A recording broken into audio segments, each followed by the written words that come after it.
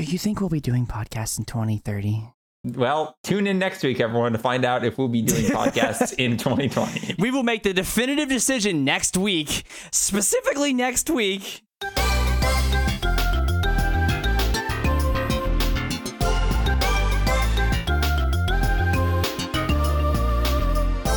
It is season 5, episode 13. Oh no, unlucky. That's Step on a all I black got. cat. Oh, I am. Wait, what are other unlucky things to do? I'm knocking on wood? That's lucky. Break a glass pane. That's also unlucky. Salt? No, that's lucky. Dang, man. Salt We're really is bad lucky? at this. Wait, isn't there throwing like salt over your shoulder? If you see it? Yeah, that's to ward off evil demons or whatever. Man, I'm not lucky. Anyway, it is season 5, episode 13 of the Whales Are Whales podcast. That means yes, folks, we just barely did more than an episode a month this year. We already did an episode a month. You're right. That's what I'm saying. We broke it. We went one above. Okay. Yeah. It is just showing how much we are going. I forgot to tell you all at the beginning of this year that I was planning to do one episode a month. I just accidentally did 4 of those in September. So, I guess by technicality, you're still correct. yeah. I think. And hey, we actually had some bonuses in here. So, that's right. It was a weird. Yeah, we had season 4 at the beginning of the year because we were waiting to be able to do our Christmas thing that never was happened. this year. Yeah, that was the beginning of this year. We had like 3 bonuses. That was There was one with me and Zach. There was one with me and you. Yeah, it does. This year feels weirdly long. So anyway, it's the end of the year. We're not, as you might be able to tell, it is just me, your host, Bryan, and Cameron. Hi.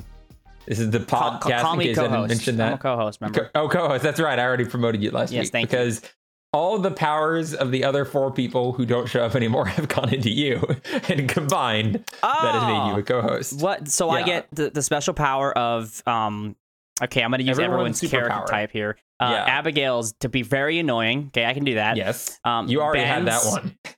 Thank you. Thank you. Ben to what's Ben's caricature?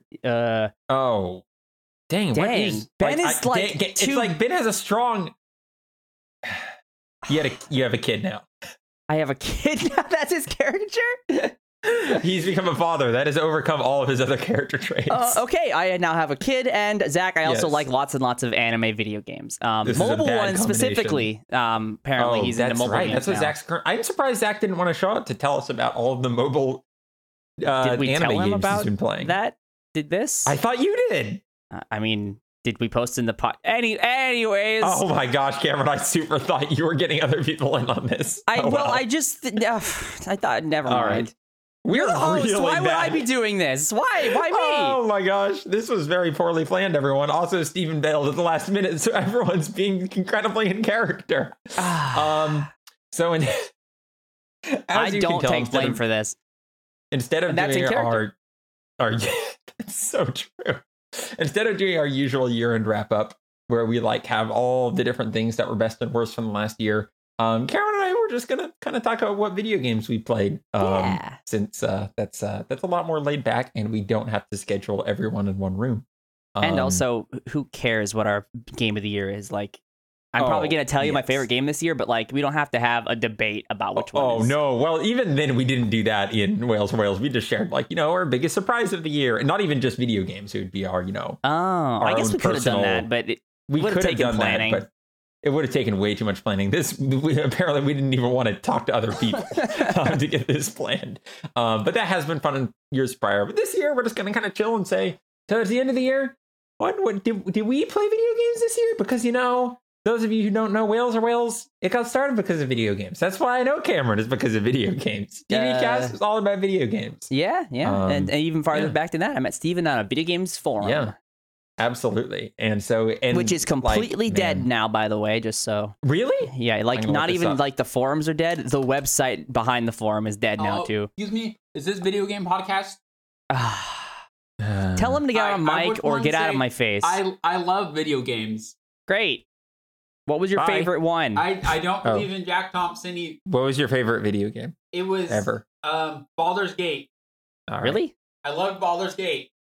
Oh, okay. Wow. So I'm looking at the guide to games like website here, which actually is still here. Wait, really? Yeah. Guidegames.org?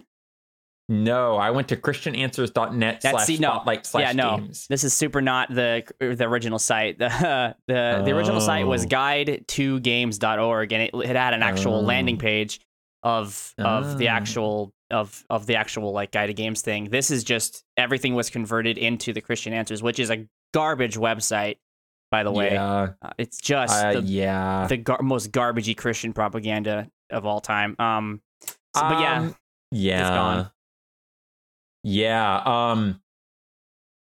Looking on this, it hasn't been updated in a while. The sample reviews are Super Mario Strikers, Fire Emblem, Path of Radiance. Well, I wrote some of those reviews, and when Guide to Games died, I'm not criticizing the reviews. I'm saying how old it is. Yeah. Hey, there's Baldur's Gate. Yeah, that probably. Yep, there we go. We got Baldur's Gate. We got Dragon Quest 8. Oh my lord. Wait a sec. I don't even think these are not our original reviews. These are not Guide to Game reviews. Wait, Fire Emblem Path of Radiance is. Boyward Phil Roand was one of our original guys, but everybody else got a Christian rating of 4 out of 5. I don't even know what that means. Well, I'm sure he'll tell you. Yeah, I'm sure he will. Wow, ESPN NFL Football 2K5 got a Christian rating of 5 out of 5, though. It is excellently Christian. Anyway. Never mind. Okay, go ahead. Yes. So this is actually the forum where you and Steven met long, long ago. Yeah. And that being said, it's interesting now because I don't play nearly as many video games as I used to back in the heydays of Disembodied Voices. I feel like we reached our peak like in 2012. Yeah, something straight up happened, and we all, I think, kind of at the same time were like, and stop or slow down. Yes. It's like there's too many video games. And it was just like, what was it? Like we did our game of the year that year, I think. And it was horrible. Oh, and I actually went back and kind of researched, not researched, but I just looked at kind of what game of the year awards were given to games on certain years.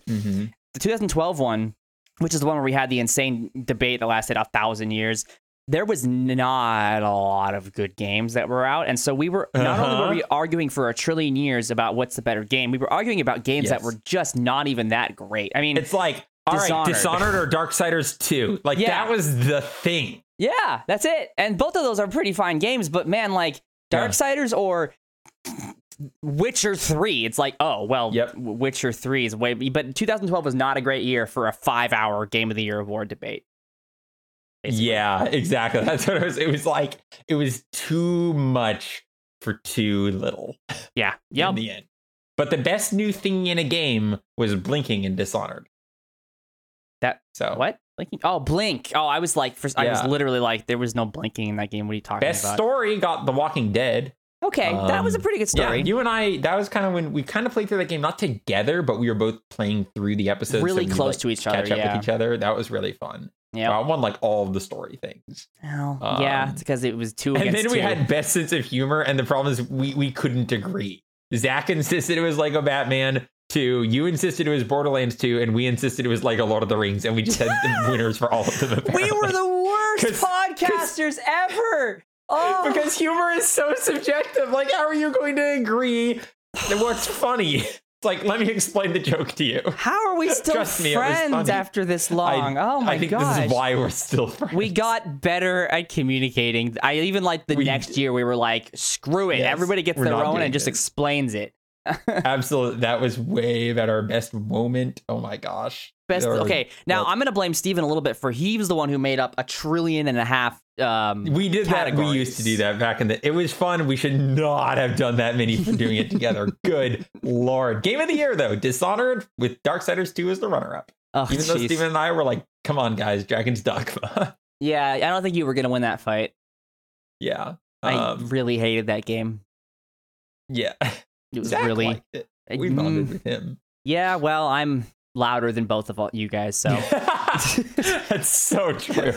All right. Anyway, yes, we are going to move on from this. I did find an old document I had for 2017 Game of the Year. I think it was my personal one. Oh. My Game of the Year for 2017. Can you guess what it was? I don't even remember what came out yesterday. So let me Google. Okay, probably not going to help. Hold on. Breath of the Wild. Duh. Yeah, Breath of the Wild. Like my favorite game of all time. It was mine too. As in, it was my game of the year, not your favorite game of all time too. A lot of Breath of the Wild in here. And I think, I love that game. Yep. I think my runner-up was Super Mario Odyssey, even though it was also my biggest disappointment. Yeah, that game did not have legs for me, anyways. No. Man. Yeah, I agree with you. Okay, anyway, what were you saying? So I was gonna say, you want to start with this the impromptu thing you were doing with the. Yeah.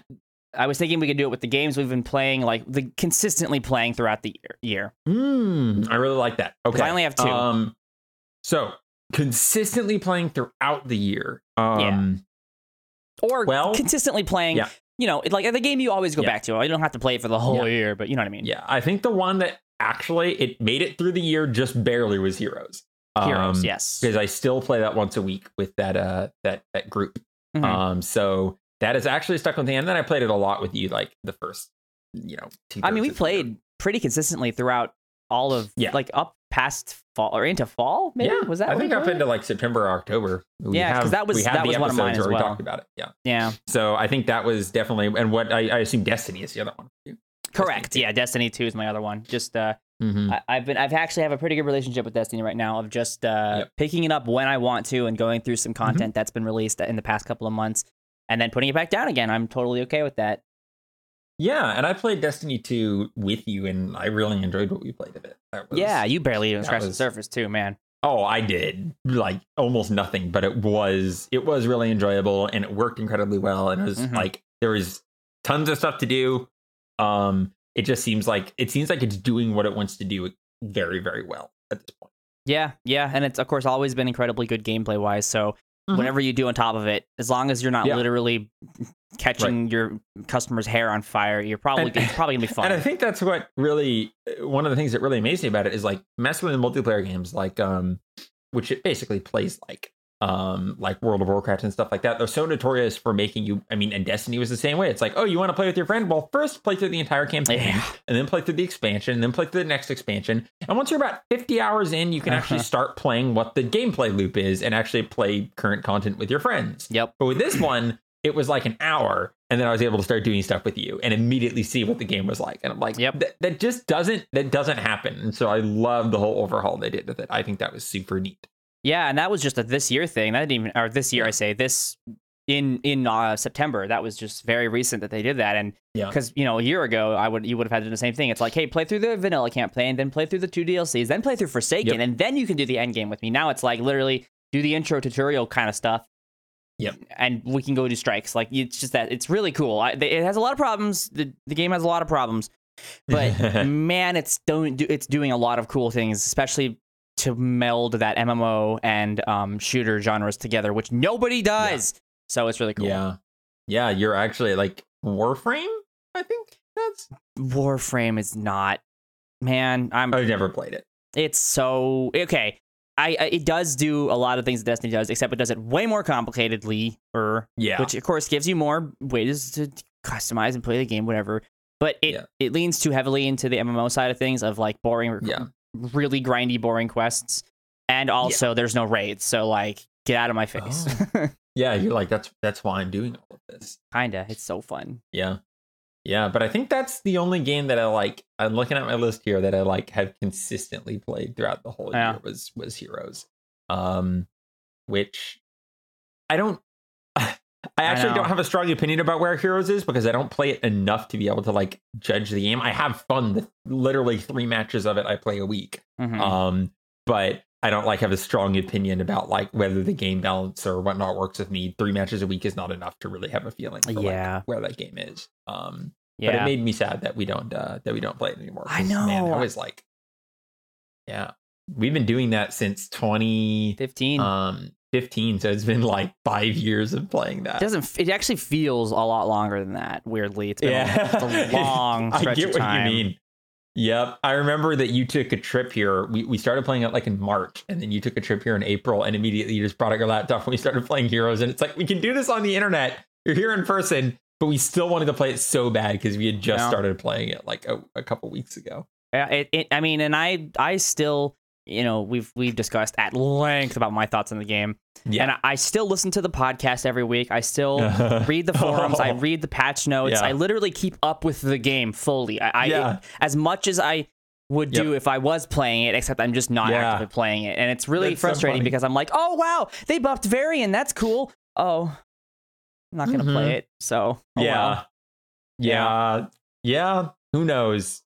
Maybe their anomalies will bring something out that really makes me want to play it again. But they're going to release an anomaly that just like makes Cameron like it. Makes Vala incredibly overpowered and can one-shot a core. All right, I'm down. Let's play it. Yeah.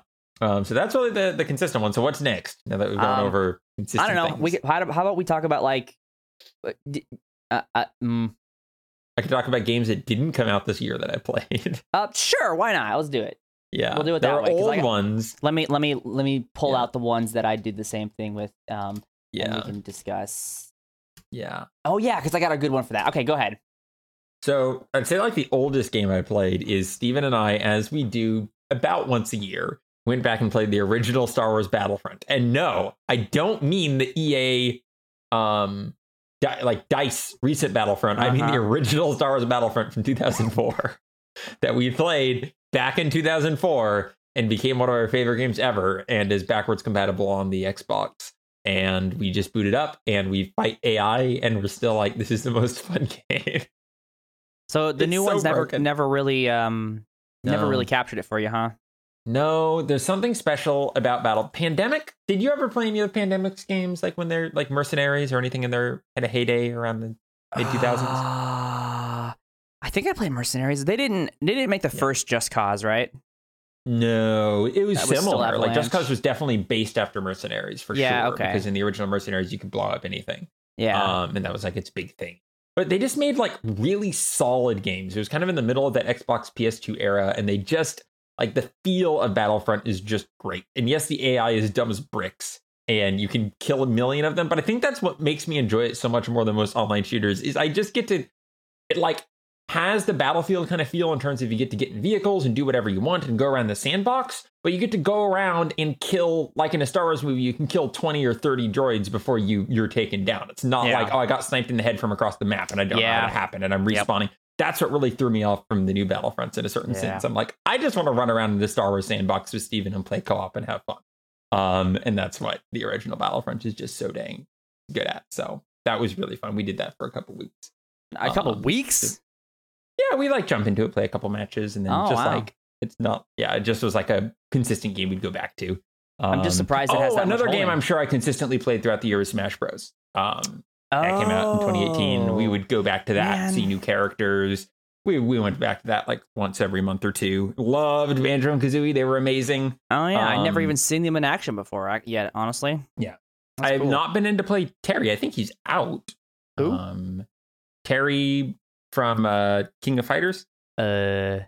Fighting game dude. Yeah. Cool. I haven't been in to play him, but yeah, Banjo and Kazooie. So definitely going back to that a lot. I cannot get into Smash Brothers, man. You did when you were here. And it was super fun, and then I got home and I haven't literally touched it since. Like, I just have no one to play with. Is that why? Is that? That's why I think it is. Do you and Steven literally, whenever you play it, always just 1v1 each other? We don't always just 1v1 each other, but it might be we might do a free for all when a friend is over, or we might do 4-player with AI. But I never play it alone. Like I've never gotten into Smash Bros. Not that I'm saying it can't be played that way, but it's I don't know. The fun of it to me is that interaction. So yeah, I don't know. I don't blame you for not getting into it. It's fair. Yeah, I bet you if I had friends, I probably would play it more often. Local friends, play with them. Yeah. Mm-hmm. So what are some old games you played this year? Well, I have 3, and I'll cross over 2 of them pretty quickly. The first one, these are not, I haven't even beaten one of them yet, but the first one is Celeste, because I got it for free on Game Pass. I think it was on Game Pass. That is remember how, like, 9 years ago at this point, oh my God, that's been so long. I was looking for a really, really good platformer. And like my goal in life was to find a platformer that was as good as like the original Mario's. Celeste was the first one since then. Celeste, it finally, it took 9 years, but finally a game, in my opinion, matches Mario in terms of just the movement feeling amazing. Yeah. It took that I saw long. that video you sent me about like how they designed the movement and everything, and I mean they put the thought into it. Yeah. I mean, and when I was watching them design, well, that video, I mean specifically, I was like, every time they'd be like, and we didn't quite like how the movement was, and I was like, yes, and they're like, and we tweaked it like by a 0.0 of a percentage, and then it was perfect. And I'm like, these people are reading my mind. I love it. It's so good. No platformer has ever been as smooth as like Super Mario World until Celeste, and now it's. I know it's a different kind of platformer game, but whatever. It's amazingly well controlled, and I loved every second of it. Plus, it has a really good story. So, great game. Yep. Super duper good. The other one, which is pretty funny because it's almost the exact opposite, is The Witcher 3, which I'm actually playing through right now. Oh yeah. I've already gotten flack about this a little bit, but I'm gonna get even more flack. I'm going to just be outraged. Well, okay. Yeah. All right. I dislike everything about The Witcher. Be outraged. I'm waiting for you to finish. Oh, okay. What do you dislike? I hate the combat. I hate the movements. The movement in general feels trashy and garbage. Cutscenes are janky. The towns and villages are boring because it's just like going from point A to point B. I don't care about the stats. Leveling up feels bad. Magic sucks. I hate alchemy. I hate everything about The Witcher. Except the story and writing is super duper crazy, unbelievably good. And I don't even mean like the story is like, Academy Award winning, screenplay type of good. It's just no matter what you're doing in that world, it's never, literally ever just, oi, could you help me catch some pigeons? I need 3 pigeons for my pigeon stew. And Geralt's like, well, I'm a witcher and I'm going to go murder the pigeons for you. It's never that. It's like, lo and wench, my pigeons have escaped, but these are not ordinary pigeons. They are possessed by Satan himself. Please, dear witcher, would you, if you get my demon pigeons... Wait, am I getting the correct feeling that this is just normal RPG quests, except they're yelling at you the whole time? No, is but that what we're they're going demons. for here? They're demons usually is what I'm getting at. No, so they're demonically yelling at you the whole time. No, every story feels like if this was a real world and it was this kind of magic and there was witches and wizards and warlocks and sorceresses, this would be the things people would ask of somebody coming around who's got a sword on their back and can do things. They're not just like, can you gather me an egg? They're like, all right, listen. There's a demon spirit possessing this branch that's literally stopping us from eating these apples off this tree. Could you go kill the stupid demon possession of branch? And which is like, well, I mean, you should probably get a sorcerer for that. And they're like, yeah, but you're here. You can just go do it. And it's like, it just and I'm talking about every single mission it has substance and interesting things. Every one of them. It doesn't matter if it's the smallest side mission inside of a regular mission. It's like there's substance in everything. Yeah. It's baffling to me how they did this. Yeah, that's crazy because it seems like it's also a very large game with very many quests. Yeah. But that's super cool to me that, like, okay, we've basically come to accept that the flow of an RPG is that there's a world and you need stuff to do in the world. And so people will ask you to do things because we want to integrate it into the story. And so ever since the days of Dungeons and Dragons, you walk up to a person and the person says, I need you to do this. And then you have something to do. The Witcher seems to be the fantasy world that's like, yes, because that's literally your in-world job, is you're a person who goes around doing random tasks for people. And because it's your in-world job, we're going to make sure that all these tasks make sense for the person you are to do. So like, instead of Zelda, where it's like, you're a kid from a forest. So this person is asking you to find their sheep. Like, why are they asking a random kid from a forest to find their sheep? That makes no sense at all. Well, in this, it's like, yes, you are this mercenary guy, so people are going to be asking you to do something that makes sense for your role. And so, I don't know, it sounds like they're actually taking every, because the premise makes sense, they don't have to have that, what would you say? They don't ever have to suspend their disbelief. And they can stay in character the entire time. Yeah, and that's actually, I hadn't actually thought about it like that because I was thinking of it from a different angle, but you're totally right. that it makes, and a lot of the times, you know, you might walk up to a town and someone sees a sword on your back and is like, wait, sorceress, there's a chicken on fire eternally in our graveyard. Would you please put him out? And you can just say, I'm a witcher. Get out of my face. Like, you can say that. It's like, well, please just cut its head off. And you're like, go away. I'm a witcher. It never feels like characters are coming up to you with tasks. They always, and you can tell that they put a lot of work into that, because sometimes you'll get the one where it's like, well, that's a fetch quest. But usually it's so ingrained and woven into the world and the story that you just never notice.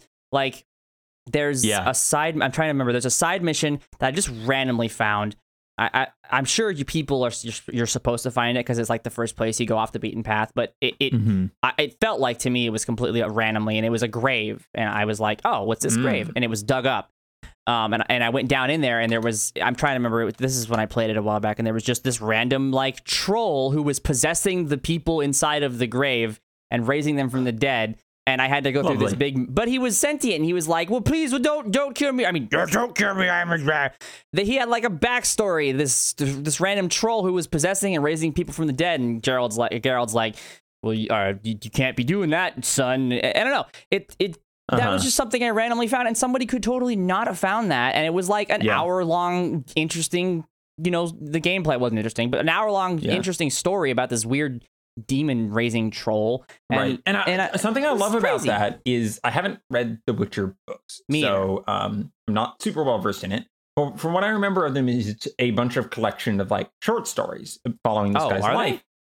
I think so. I think a lot of them were, at least the one I read, the first one is like an anthology of short stories. I don't know if it kept up with that format, but that seems to fit these ideas of a lot of interesting little quest lines. Like, it almost feels like a short story anthology at that point, where it's like you just wander around and then you have this little short story, and over here for this little short story. And it's almost like, the way you describe it is like that little troll story was an hour self-contained, worthwhile little fable in its own sense. I played The Witcher 1 and The Witcher 2. I stopped playing The Witcher 1 because it was so unplayable, in my opinion, from a gameplay perspective. You're not wrong. It's completely unplayable. The Witcher 2, I forced myself through, but it never clicked. The game always felt off. And I don't really look back on it fondly. Right. I just, not much stuck with me. One of my problems with The Witcher 2, though, is I include the story as something that felt awkward and off. It never clicked with me either. Yeah. So I don't know if The Witcher 3 is different or not. Well, I haven't played much Witcher 2, so I also don't like a lot of the gameplay in Witcher 3, so you can take my opinion however you feel like it. But from what I played of Witcher 2 and what I've heard of Witcher 2, I feel like the Project CD Red went insane with the story. Specifically, were like, they wanted to do exactly what I was talking about. Nothing to feel like a side quest. Everything was just the story of The Witcher. And so, if honestly, you and Steven might find some enjoyment in The Witcher just because they throw it down to easy mode, like I'm doing, and just it's literally called "Tell Me a Story," and just role play, you know, Geralt in this world. I guarantee you're gonna find something interesting in the story somewhere, even if you don't follow the main quest line. It's pretty bloody and violent and gory. I don't know how. It's dark fantasy. I get the genre. I get what it's. I was pleasantly, because I've tried to play it like 4 times, and finally I just What inspired you to go back to it this time? Probably which is ironic because I actually haven't watched it yet. Probably the Witcher TV show on Netflix. Oh yeah, right. I was gonna watch it, and I was like, I don't have Netflix. Oh, I'll play Witcher. That's a problem. And then I actually downloaded. I actually bought it on Steam again because it was on sale. And then I realized my save files were on Xbox. I'm like, I can't start this game over again. I can't go through this intro horribleness, boring, slow thing again. Oh, yeah. And so then I was like, well, I just re-downloaded it on Xbox. And so I did. And I'm like 50 hours in now. So who knows where that is in the story. Game Pass? Yes. Huh. Not the Game of the Year edition, but just the regular version. Yeah. That's great. But I guess very quickly, since I spent a lot of time on this, I just wanted to talk about why I don't like the rest of it. I really don't like the combat. I really don't like it. It feels like, I mean, Ben had a really good counterpoint about how you're supposed to buff your weapons and take elixirs and potions that buff you against certain things, and your magic isn't really offensive; it's more like reactive. But it's just an evolution of the Arkham third person fighting system, and I just don't care about that anymore. I just gave up. It's heavy, light attack, dodge, parry, and I'm like, you can layer as much as you want underneath all these systems of dodge, heavy. Layer, it's also what parry. Assassin's Creed went through for a long time, and and even the new Assassin's Creed is the same thing. It's still attack, dodge, parry, and I just can't do. Apparently, I just don't like third person medieval combat games at all. I just not a fan. Yeah, you couldn't get into the Souls version of it either.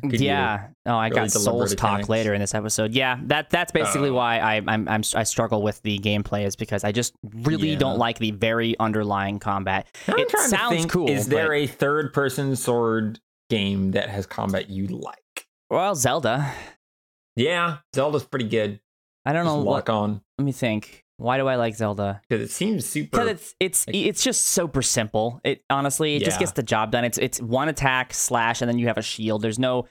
I mean, there is like you can dodge a little bit, but you don't really. Yeah. I mean, Zelda combat isn't. You're not going to be locked into combat arenas for a very long time. Did you like God of War combat? Yes, I did. There you go. There's a sword third person. Very much so, and I guess the reasoning why would be because it probably has its roots in a hack and slash game, which I really like. It does feel a lot more like a Devil May Cry than an Assassin's Creed. And more foreshadowing to more games I have to talk about later today. Ooh, yeah. I'm just knocking all of them here. I mean, here's the thing. I played The Witcher 2 through the entire thing. The combat still didn't click. And I was trying to get into it. It was the clunkiest, weirdest combat that I'm like, it's just it's like when you type on a keyboard, but you're just like one row off by accident, and then you look up and you're like, oh, I just typed the completely wrong word. And that's what the combat felt. It's like, it's close to being right. It approximates what third person combat should be, but it's just weird. And the rune system felt like, I don't know if this is what actually happened, but it felt like they mentioned 8 or 9 different spells in the books. And like, well, those are the spells we have to use, even though they're not that interesting and don't work that well in a video game format and are just kind of clunky. And then I remember being able to like super cheese it by just waiting for the paralyzed spell to come back on over and over again or something. I don't know. I just remember the whole thing being very strange. Yeah. Especially when it came to some of the boss fights. And it just always felt hacked together in a way that didn't flow. I haven't played much of The Witcher 3. I played like the first fight in it like a couple years ago. I would say they made it, but it felt similar. They made it less jank, but it's still jank, I think, honestly. Yeah. Again, coming from someone who doesn't like it, you probably can dip your sword in rat blood or something, and it's more fun, but whatever. Of games from previous years that have amazing stories, but very clunky third-person combat, we played Vampire this year. Oh, Vampire. And that we played on your recommendation. Specifically your recommendation. You played through it, and you're like, this game is stressing me out. I have to stop playing it, but you guys would like it. Like, that was such a, my God, this is the worst. I get it, but I hate this game.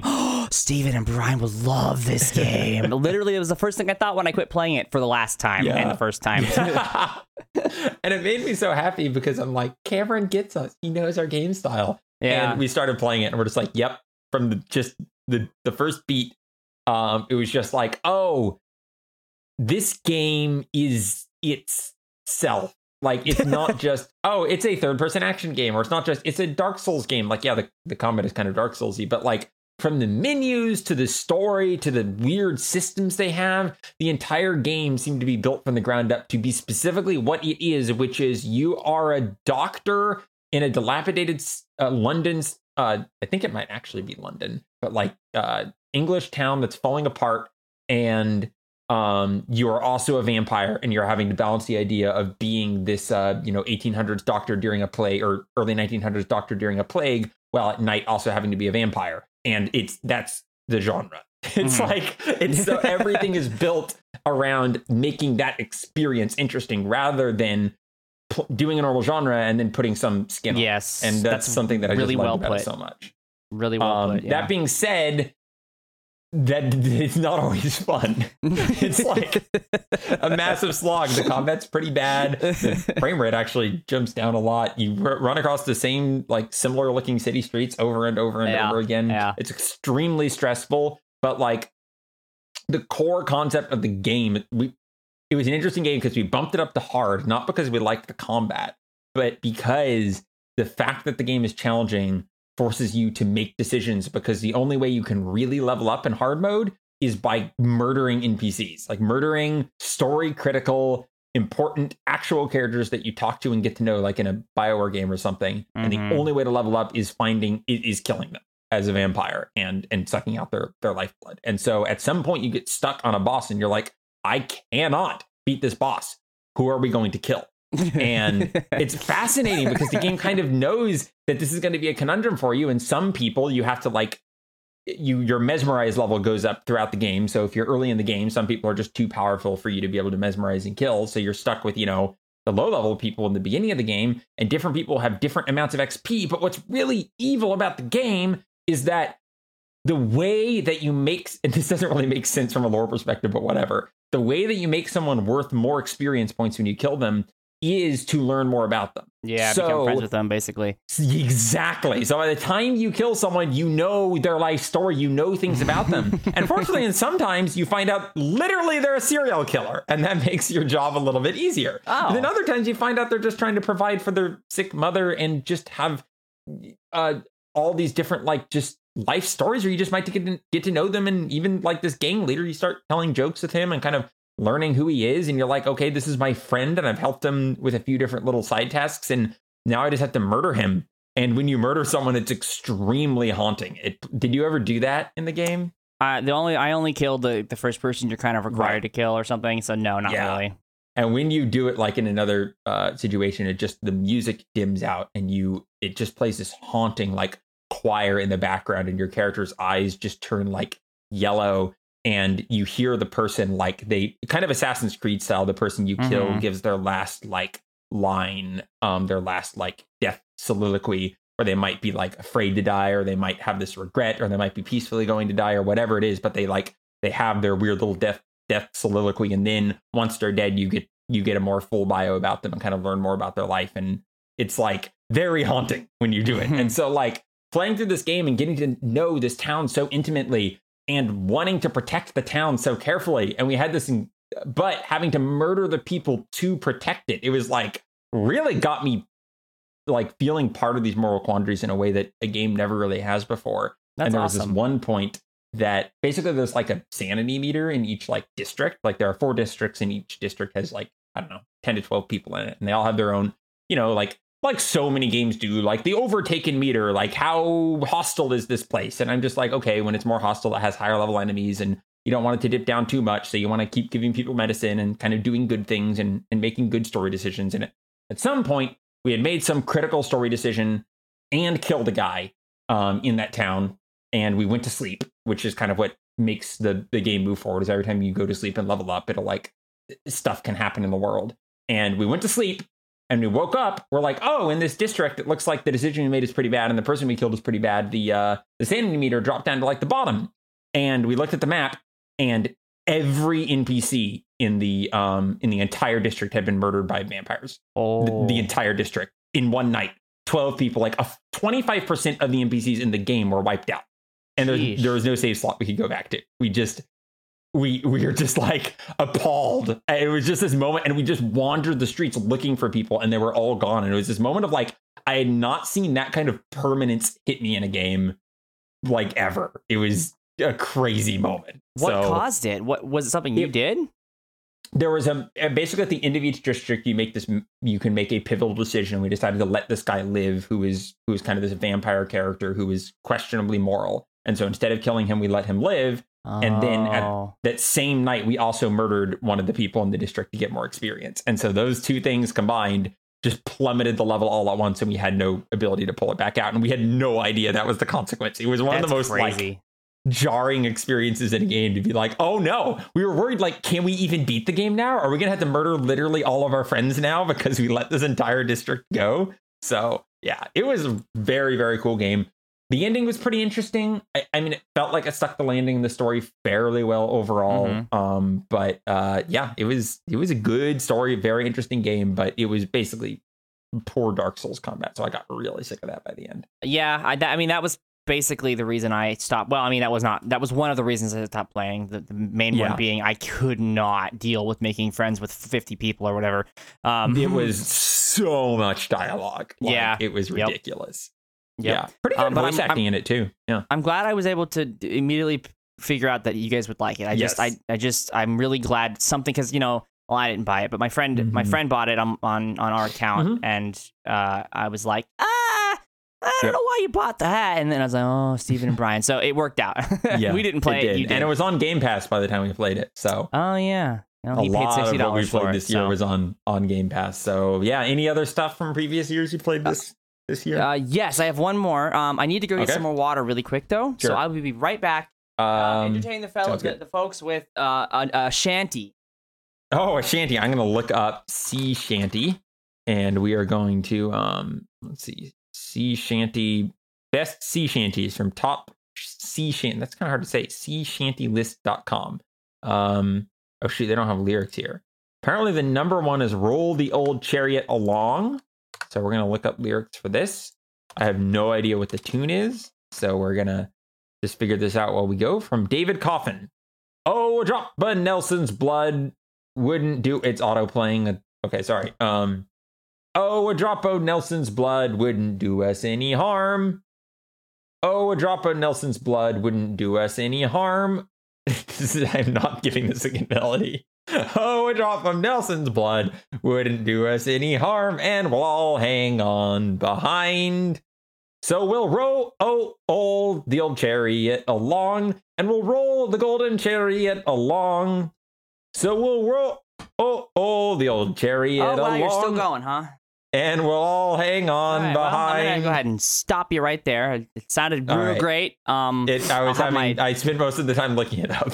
I'll get my my agent right on your. I'll get him right on your line, and also my lawyer. Oh no, okay. You had a copyright to that. Okay, we're gonna go with All right. Okay, so I don't know what possessed me. I have one more. I don't know what possessed me. But I decided to play and beat Final Fantasy VIII. Right. And so for those of you who don't know, I will briefly go over my history with this game. It was my first Final Fantasy game. It's not true. It was the first one that I owned myself, and so the first one that I played through a lot.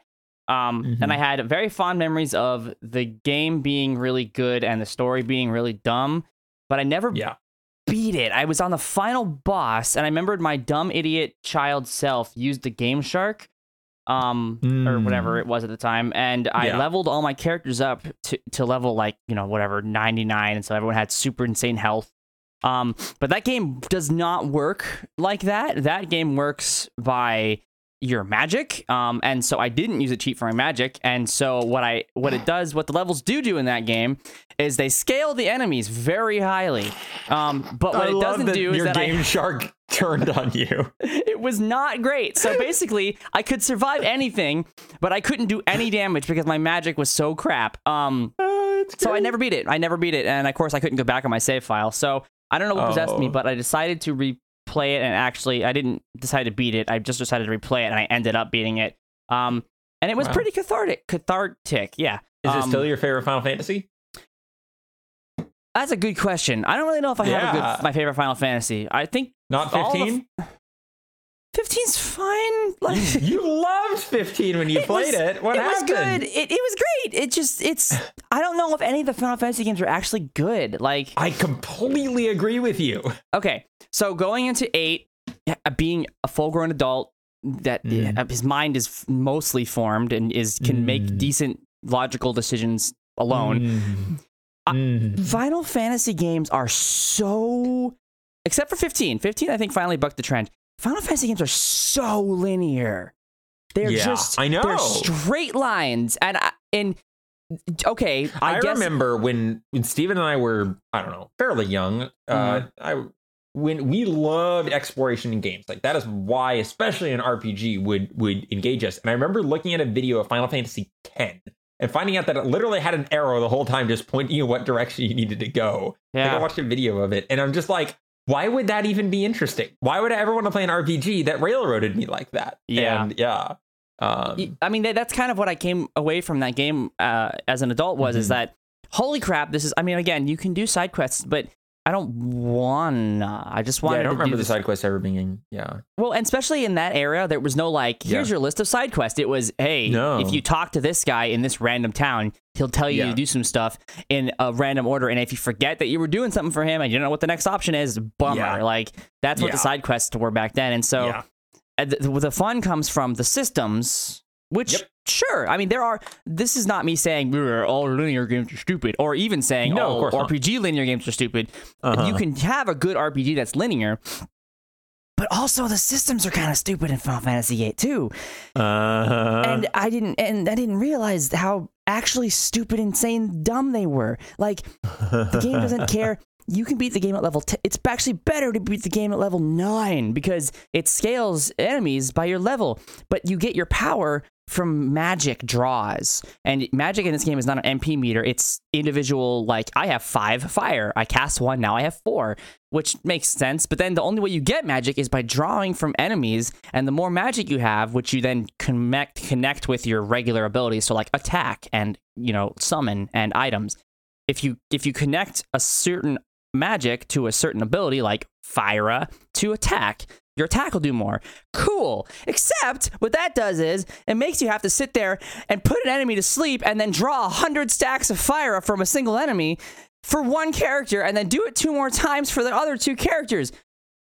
For like 20 or 30 different kinds of magic. It's so stupid. Sorry, I'm getting a little heated, but it's just the stupidest system. And on paper, it actually makes a lot of sense. It's kind of cool. You get, oh my gosh, I just drew Blizzagara or whatever. And it made my attack go really high. But what it actually ends up is, this enemy has Blizzagara.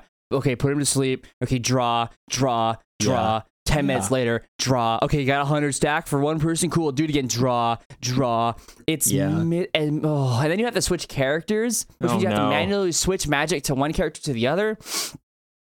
It's I'm having too many flashbacks to playing different Japanese RPGs that frustrated me, and I don't want to make myself enemies with Zachary even more than I am. So I will refrain from this conversation, but I will say I get what you mean. Yeah, and then the only thing that, lots of things changed. The only good that came out of beating Final Fantasy VIII was, well, I guess the fact that I beat it, which was pretty cool. Finally, it was like an end of an era. But then the story is actually really good. That's good. Which is the opposite of what I thought. The story, everybody makes fun of Squall, whatever. I'm so emo. He says whatever like twice.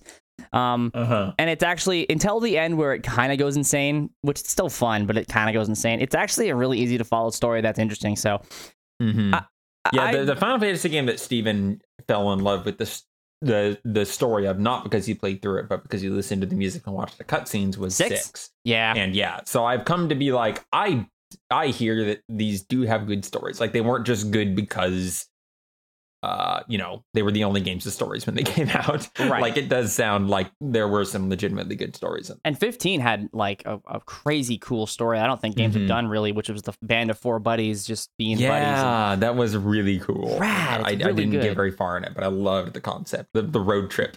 That was a cool idea. So let's see. Okay. What do I have from last? I'm pretty much done with previous year games. I also, both of us got back into Overwatch, so that's been fun.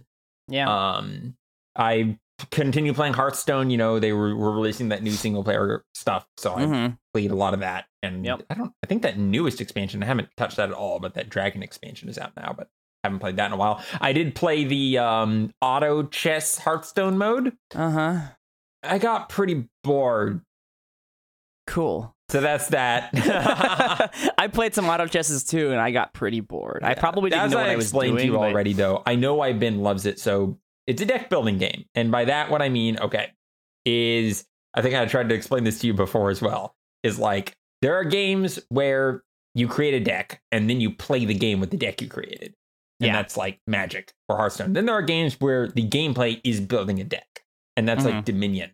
And I've never had fun on those kind of games. For whatever reason, I don't like that style of game of like building your deck, gamifying the building of the deck. I want to play a game with a deck I built. For whatever reason, combining those two has always felt wrong to me, and it feels like your decision making is so divorced from the actual outcomes that it even though I know that there's strategy, it feels like it's out of my control. Yeah. Because I feel like, well, I guess I made these decisions to build my deck, but at the moment I'm just drawing cards and there's nothing I can really do. Like, I really like the feel of card games where like you build a deck, but then you get to go in. And my favorite part is the moment by moment decision making where you're choosing what to attack and you're like, seeing the battle actually play out. And so, yeah, it's just never worked for me. I don't particularly love trading or card games, I guess is the answer, where you build your own deck, because I was never very good at building the deck.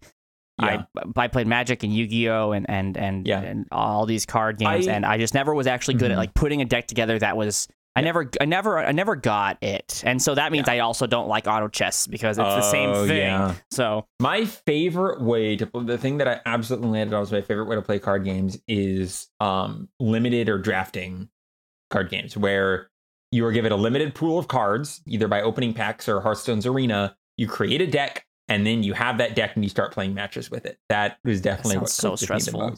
Sounds so stressful. Yeah, I always drafting in Magic was my favorite thing to do in that as well. But I totally know what you mean about deck building. I was never particularly great at that either. I would mostly either play with net decks on Hearthstone where other people created it and I would just tweak it and play them online, or I would do drafting. That's a really cool feature of Hearthstone, by the way, because I played a little bit this year too, weirdly, and the ability to copy and paste the deck into Hearthstone, that was pretty cool. Yeah, that's been really good in it, but I can't really comment on whether Hearthstone did a good auto chessy thing or not because it's just not a genre of game I like. But seemed competent. Okay, so here, do you? That's everything. I think. Separate the game you have that you think is your favorite this year, your game of the year, or whatever. Okay. The rest of them that are left. Is there anyone you want to talk about at length, or do you want to just go through like one at a time? You go, I go, and say something quick about the remaining games. Let's just pop through the rest. Yeah. Okay, I'm pulling out my favorite. Yeah, me too. And then I already talked about that. I already talked about those. Okay. So the last one I have from previous years was we tried Last Guardian and that's not a good game. I love that developer. I loved even Eco and I love Shadow of the Colossus and Last Guardian. Like I said to you, it's like game designers didn't actually work on it. It's like they built a big environment and never thought about how it would actually work, and it just got too frustrating. So I wonder if you got farther than I did, because I feel like I got far, but the problem is it's like I don't even what are milestones in that game. I'm like what's the I climbed across a bridge,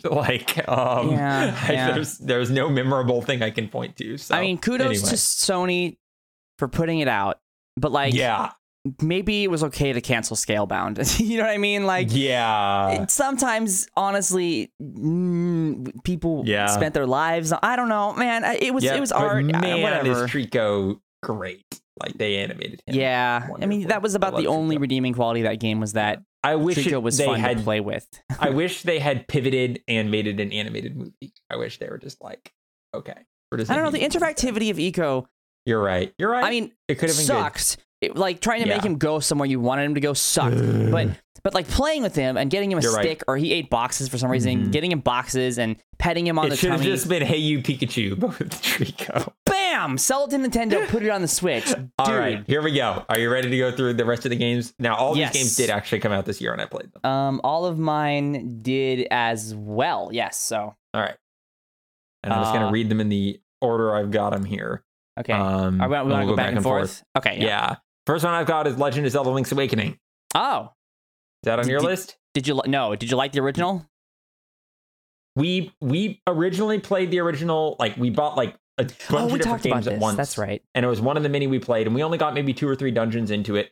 And we loved, saw the chain chomps and just the goofy style of it, and fed the alligator a can of dog food, and it was like, this is hilarious. Like, what is this game?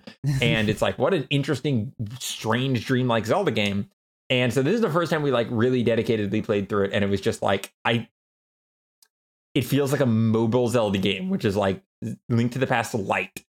And already I didn't love the gameplay of Link to the Past, and playing a Link to the Past Lite almost just felt time wasty in a sense where I'm like, not really. I think we had this discussion basically, but I agree. 2D. I think we came to the conclusion that we don't like 2D Zelda games. Okay, my next one is Devil May Cry 5. Ooh, what a game that I was not expecting to literally sit down and beat in 2 days. And also what a game that I didn't expect to have a really, really good, interesting, and fun story. Like, the combat's super great, and I love the new dude, Nero. It's not Nero. I don't know, emo guy with the Raven was just awesome. You didn't fight as him. You just read a book. It was so great. Whoa. It doesn't take itself seriously. It's the most campy, ridiculous, but like right on that line of, all right, this is too much and this is not enough. It balances it perfectly. It made me literally snort, laugh out loud at one point. The joke was so funny, it killed me. Just super surprising game that I just really loved, and I think people overlook it a lot. Nice. Yeah. It's I don't think about it very often, but no one it's does. Like yeah, it actually sounds. I mean, I love Devil May Cry 4. Actually, I played 4 too, and I mean, you're gonna get people telling you that 1 and 3 are better than 4, and I think 5 is way better than 4. Like, you know, the campiness of that should have been the one to fill your dark soul with light. Oh yeah, imagine 5 did something exactly like that, except they played it in a perfect way that it actually was funny and not like trying to be ridiculous. It was just such a crazy, interesting game, and it looks really pretty. Okay. Yeah, I mean, I loved the combat in 4. Like, Devil May Cry was one of the coolest combat systems I've ever played in the game. It basically take Devil May Cry 4 and add a little Bayonetta, and you got Devil May Cry 5. Ooh. So here's one I played with you, Satisfactory. That was this year too? Yeah. What? Okay. Yeah, that's like 6 months ago. Oh my God. This has been a long year. Man, was that fun. Oh my gosh. Yep. I did not expect to get lost into that the way we did and create our super highway of stuff. Like, dang. Satisfactory. That was good. That was. And then for me anyways, I don't know about you, but for me it was like crash landed. Just was done with it. D-U-N. Well, the problem is, okay, so it's a game in which you combine like what's the other game that is just like Factorio. Factorio. It's Factorio in 3D. So you're creating a factory to automate and like turn iron into screws into this, and you're creating all these conveyor belts and trying to create this factory that basically auto generates parts forever. And so we made it our goal to create one superhighway system that would feed all the stuff into it that would create every part in the game, basically in the beta form of the game we were playing. Yes. And once we did that, it was really fun to constructing the blueprint of how we were actually going to get that done was incredibly satisfying. We came up with some interesting engineering solutions that was extremely satisfying just to be given this tool set, create a goal for ourselves, and reach that specific goal that we set for ourselves with the tool set we had, having to overcome some very difficult challenges along the way to make that happen, and also do some incredibly tedious things. I'm still having nightmares about building up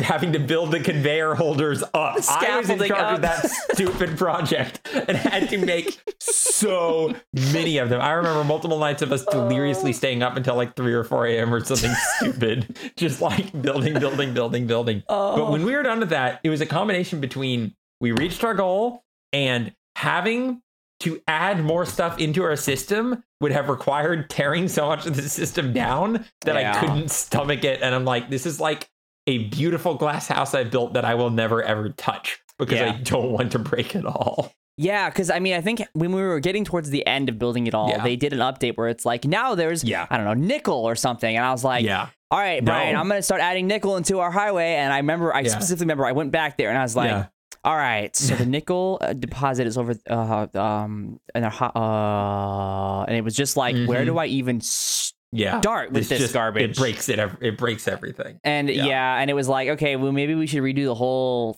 platform bottom, and then it's like, well, then we should probably redo the top platform, and then we should probably redo the highway, and then it's like, all right, I'm already getting stressed out, being like, oh no, we need to create multiple computer chips, and it's like, that means we have to feed. How many steel bars do we have? That's like, no, 4,000 iron bars. What do we do? I can't. It's stressing me out even thinking about it now. So like, it was fun though. I really appreciated it, and we got maybe someday so we'll go back. Maybe someday we'll go back and start from scratch and like, now that we understand the scale of things, maybe we can like really really make it super smooth, like start with 1,000 iron factories, that kind of thing. I think that would be kind of cool maybe in the future. What is your next one? Gears 5. Wow, mediocre. Oh, hey, that's on mine too, because Steven and I tried to play the Horde mode. Oh, yeah? And that was the worst experience. It was so bad. Well, because, okay, the Horde mode was okay. What was your problem with it? I have never played a Horde mode before, so I'm not commenting on this in general, but the reason that it was so bad is in split screen, the text is unreadable. Absolutely unreadable text. And so we were getting into it, having to sit right in front of our TV and squint our eyes. And there were just so many weird systems on top of each other of oh, wait, build this thing here. And wait, what kind of gun do I have? And did we get matched in a party with someone? And there was we couldn't read what the score was. And I felt so claustrophobic and confused by the whole thing. Okay. That we're just okay, we're not going to do this. I'm going to defend Gears a little bit. There's absolutely a text increase size option in the menu. I tried. The accessibility menu, I mean, there is. It's there. Oh, I may have missed it. I thought I tried everything. Secondly, the Horde mode definitely has a lot. I mean, it originally was kill bad guys. Yeah, that's what I was hoping for. I thought it was just going to be super simple. That's what I was hoping for, too. Currency systems and cards, and I'm just no, I don't want any of this. Yeah, that started in 4, and it was actually tolerable in 4 still.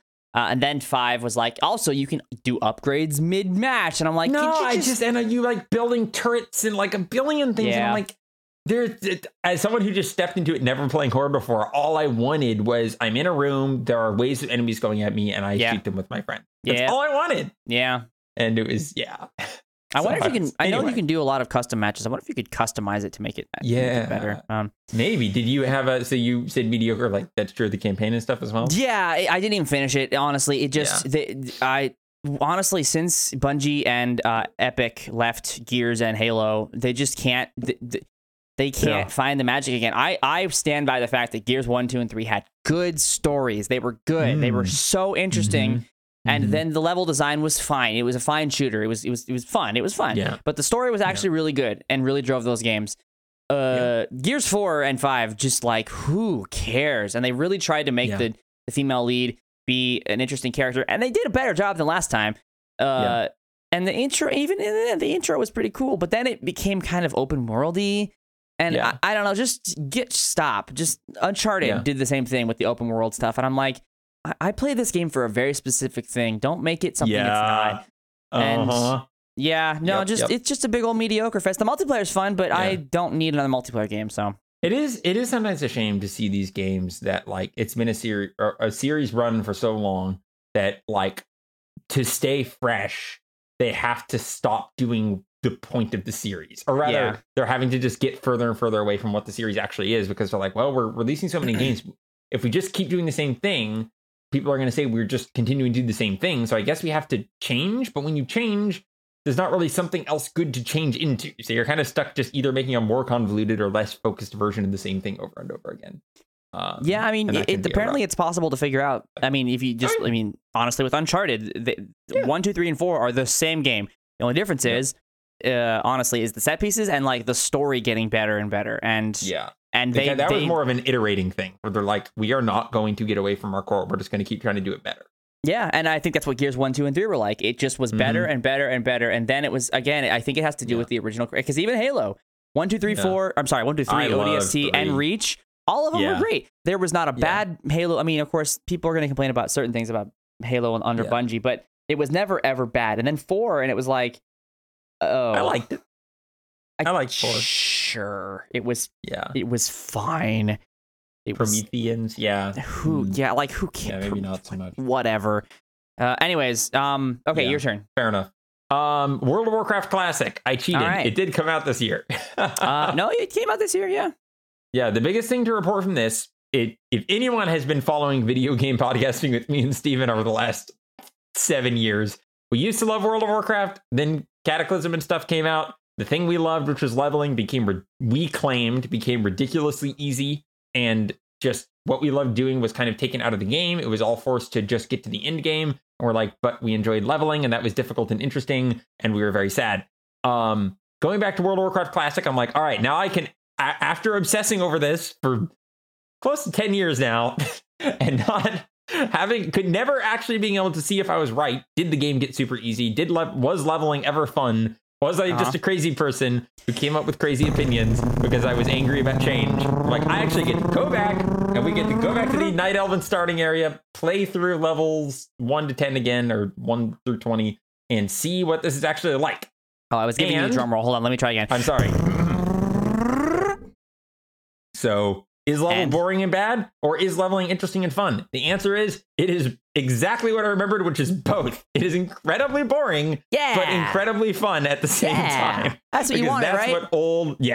That's what old World of Warcraft Classic is. And when Steven and I finally grouped up, which took way too long of wandering around the world and having to figure out how to get to each other and getting on random boats and getting lost and finally getting our two characters in the same place and started leveling together, it was so weird how I'm like, this, because it's not just like this is seeing it again. I felt like I used to feel playing it, which is just like this combination of extreme interest and extreme boredom at the same time. Yep. And the extreme boredom is what makes it reminds me of like from what you described of like original Destiny, where it's like, yes, this stuff is really boring, but because there's so much downtime and because there's so much space and because there's so much room to breathe, when something happens, when you level up, when you get a new weapon, when you get a new ability, it really means something and is so exciting. And it's just like that sense of mystery and that sense of exploration is just there. Even though it's this ancient game that it's all been explored, I still feel that. And we just had an absolute blast playing that again. So that was a wonderful experience. The article that really, well, I guess I should say I actually 100% understand your sentiment. I would probably also like it as well if I could stand the combat at all. The combat's But I read an article about when WoW Classic was just coming out, and you know, everybody's in the beginning zones, and you have to kill 15 worms to get the first quest, and people were queuing to try to. People were lining up, and it's like because they spawn in intervals, and instead of just like nobody gets a kill except for the one person who gets lucky, people were literally lining up in the world with there was no rule there was nothing. That's so great. The sense of community in original WoW. Apparently, I'm speaking from secondhand information, was just ridiculously cool because you had to go through. I mean, just like real life, you can't go. All right, it's 9 p.m. All right, time to raid. Open raid chat searcher 1.0. Yeah, and then you zap into Europe and to go raiding with people. It's like you have to go find people to do stuff with. Yes. It's interesting. Absolutely. I hate it. Yeah, and it's difficult enough that you're like when Steve and I were out leveling together. When we went into a cave full of enemies, we had to coordinate and make sure, even we only had like 2 abilities on our taskbar, we had to use more strategy and thinking than, you and I had to do in our entire time playing World of Warcraft together. Because they have these tools here, but they don't ever require you to use them because they want you to just be able to breeze through everything all the time. And it's like, it was so nice to just have that sense of like immersion and interest and challenge there, surrounded by long periods of walking through nothing and being incredibly bored, collecting 15 seeds of something. So like, it's also awful, but in a way that I loved. So that was a nice experience. We're very excited to go back to that. I'm really glad that you guys didn't come back to it and realize that you were just dumb kids and you were wrong and it's actually miserable. I think you comparing it to Destiny really honestly hits on one of the big issues I had with Destiny 2 is that I think honestly the vanilla Destiny with the Vault of Glass raid was in terms of tone and specifically we're talking about like world and atmosphere was perfect because it was so hard to get leveled up to be raid ready, and then once you did, it was like, oh my god, I'm in the raid, dude. Could you believe it? I'm super underleveled and that guy one-shot me and I died immediately, but oh my god, I'm here. And now it's like, I'm level 750. Here we go for a raid. Let's do it. And it's not even the raids aren't even as hard anymore because so maybe we need Destiny Classic is what I'm saying. Absolutely. You realize how much like so much of what makes something special isn't just the it's like what we discovered with Steam. Like, what was more exciting when you got your second N64 game when you were a kid and could barely afford something, or when you have 1,000 Steam games? Like, right. Yep. Being able to get lots of shiny stuff doesn't make the stuff mean more to us. Like, often it's it's the context in which that shiny stuff exists. And Yeah. I think MMOs can tend towards take more stuff, especially once they're trying to rush you through 7 million expansions. You just get deadened to it. But when you go back to WoW Classic, it's like, oh my gosh, that person has a glowy sword. I have this dumb stick. Glowy sword's awesome. And the problem with MMOs is it's just like, there's so much power creep, and if you're entering it into the first time, so much content has been created for the game, they can just throw it at you and be like, all right, don't worry, the highest level players are worried about the high level stuff, but here's like 7 billion expansions worth of stuff to entertain yourself with. And it's like, okay, I have like 60 billion glowy swords and they're falling out of my bag, and I'm just like, but this one's a level 40 when that guy has a level 80. I and can't I want even that keep track of it all. Yeah. So anyway, I have one more before we go to actual game of the year. Do you have anything? I have I technically have 4 more, but they can be pretty quick. Yeah, you jump through those and then I'll do mine. So Outer Worlds, the Outer Worlds. It's good. It was good. It's fine. It's great. Yeah, that's good. what everyone says that again. You're good. Yeah, not Outer Wilds, Outer World. The Outer World. Yes. Pavardi, best girl, she's great. I love her. She's my favorite. Okay. I connected with her in a way I haven't connected with an NPC in a long time. Everything else was fine. It's fine. Anyways, you want me to just go through all mine real quick? Or? Yeah, go ahead. Okay, Sekiro. Oh, right. I'm on the last boss on Sekiro. I just don't. I made a discovery this year. I think wow, is that I just got to the last boss. I know, it's so annoying. I can't beat him. I made a discovery, and that discovery is I just don't like Souls games. I just don't like them. Wow. I hate them, and I just hate so much about them, and I keep on trying to play them because everyone's like, hey, Dark Souls, and I'm like, I get it, but I don't want to play another Souls game. Yeah, ever. I remember the two of us trying to get into Dark Souls 2 together. Those are my best memories of a Souls game. I just hate a lot about how it's designed. I hate retrying things over and over again when I feel like I'm and then running to this section like, oh, can't you just put a checkpoint next to the boss so I can just immediately try to fight the boss again?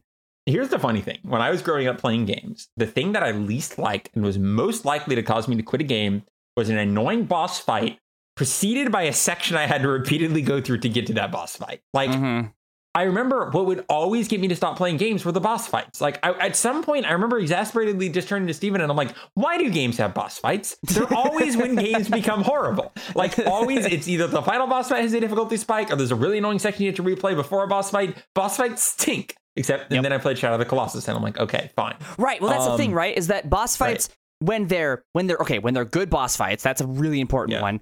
When there's instant retry, like I'm talking like I don't want to sit through a cutscene. I don't want to see a cutscene fade in and I can skip it and then it fades back out. Yeah. I don't want any of that. I just want it to be like I died, reload. Oh, now I'm thinking about boss fights with long unskippable cutscenes. It's so miserable. Even okay, like with the Sekiro final boss, it's a fine boss, whatever. But I can't learn him because even though the bonfire is fairly close to where I have to go, it's still like okay, I gotta load for 30 seconds, and then my guy is sitting down at the bonfire each time, so he'd stand up in his dumb animation. I have to sprint into the next area. And then it's another cutscene where it fades in. I have to skip it and it fades out. And there's a second cutscene that fades in. I have to skip it and it fades out. And so it's like a minute and a half to 2 minutes of not playing. I just want to grind against the boss as hard as I can until I figure him out. I don't want to do that and then be interrupted every 4 seconds. Back to what I was saying about like the World of Warcraft Classic, space makes things important. Like I think how the Souls games had that idea of like, there is that sense of trudging through more monotonous stuff to get to the more interesting stuff. But for me, I just, at least in WoW, like when I'm out questing in between the interesting stuff, it's relaxing. In Dark Souls, I just feel I'm always stressed because if I do stop paying attention and get a little hurt, then now I'm hurt for the boss fight I'm trying to get to. And you gotta use the Estus, and you only have 4 Estus left. And if you die, you lose 2,000 souls. And it's like I've never been able to fall into a pattern with those games where I wasn't just getting massively frustrated. Yeah, so never. I'm not saying it doesn't exist, but I tried Bloodborne, I tried Dark Souls 1, I tried Dark Souls 2. I just get annoyed with all of them. I've tried all of them at this point, literally all of them. Yeah. And I agree. What about the Surge? How did you seem to like the Surge? I think I like the Surge because it was easier and it was sci-fi, and I also liked the combat better. Where you could attack certain limbs. I think that was really fun. I still didn't beat the Surge, so I mean, whatever. Have you tried? There was that shooter one that came out, Remnant from the Ashes. That was like a shooter Dark Souls. I mean, I game. saw it and I was like, this is Dark Souls, so I don't care. But like it's a shooter. I'm also not playing Jedi Fallen Order because it's just Dark Souls but Metroidvania. It drives games. Yeah. Stop making me lose experience points when I die. That is the most. I'm gonna get really angry. Yeah, That is the most garbage game mechanic I've ever experienced in my respawn the enemies. Sure, whatever. I don't. That's annoying too, but. Well, it makes me feel actively bad when I lose experience points. Here's the thing about especially the original Demon Souls, is the original Demon Souls was this fascinating game that's like, we're going to make you lose experience when you die. Not only that, we're going to make you have to get back to where you died or you lose it permanently. And we're going to have enemies respawn. The main thing is having enemies respawn. These are all like mechanics that should never work, that are counterintuitive to what good game design is, but somehow worked because of that very special game.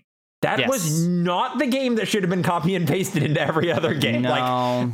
It's how, like the Arkham Combat thing. I'm like, no. Arkham Combat was amazing because it was like playing Batman. Like, great job. Please don't copy and paste that into every other game. Yeah. No, so, I mean, it's completely, and I listen, if you like Dark Souls, you're stupid. Yeah. No, I'm sorry. I'm very angry. If you like Dark Souls, that's great. I just can't stand and I've come to realize every other game has become it. It's like seriously, I was actually pretty excited about Jedi Fallen Order, and my friend was like, dude, it's so great. I lost a couple of experience points. I'm like, why did you lose experience points? And he's like, because I died. I'm like, great. Now when I play it, I'm gonna, because I played it for like in half an hour. I got to a first boss, and I was like, I quit because this boss is gonna kill me because I don't understand the mechanics well enough yet. So I'm gonna die, and I'm gonna have to freaking play through the same garbage I played through again. Action games, I feel like in general, it's like, are you a casual third-person action game? Then we'll play like an Assassin's Creed. Are you trying to be a hardcore third-person action game? Then we'll play like Dark Souls. Those are your two options. And neither of those are good. And I'm like, I don't love either. Can we keep trying? Can we just something? Can we be in one of those states where we don't have a default and we have to keep like trying new random bad stuff and like fall on some different default? Because I don't love either of those. Now, we're going long. Do you have to go at any point or something? Not really. Okay. Because I'm having fun chatting. So I'm going to give Sekiro one piece of praise. Okay. The parry mechanic combat, it's actually really rad. I don't like the slashy part of the combat. I don't like the dodging part of the combat. The only thing I like about the combat is the parrying because it's a rhythm game and I love it. Yeah. Because it's just like you learn the exact like ting ting ting ting ting ting ting ting ting ting ting ting ting, and then you mash the button in exactly that pattern. You learn it, and then the guy is staggered, and you can do a bunch of damage. And I love it. What is setting the pattern? How, like, what's making those? When I'm doing tings, that's the bad guy attacking. So he might go slash slash slash slash slash slash slash slash slash slash slash, and you have to go block block block block block blah blah blah block block block block, and then you've done no damage. He's done no damage to you, and his posture gets really high, which means he loses stamina, and then you can hit him because otherwise he'll just block if his stamina is high. But so what's telegraphing? Are you just watching the animation for that? Well, the really smart thing is sort of animation watching, yes, but also you can just press and hold the parry button, and you'll still block everything, but your posture will go way up, and you'll lose stamina.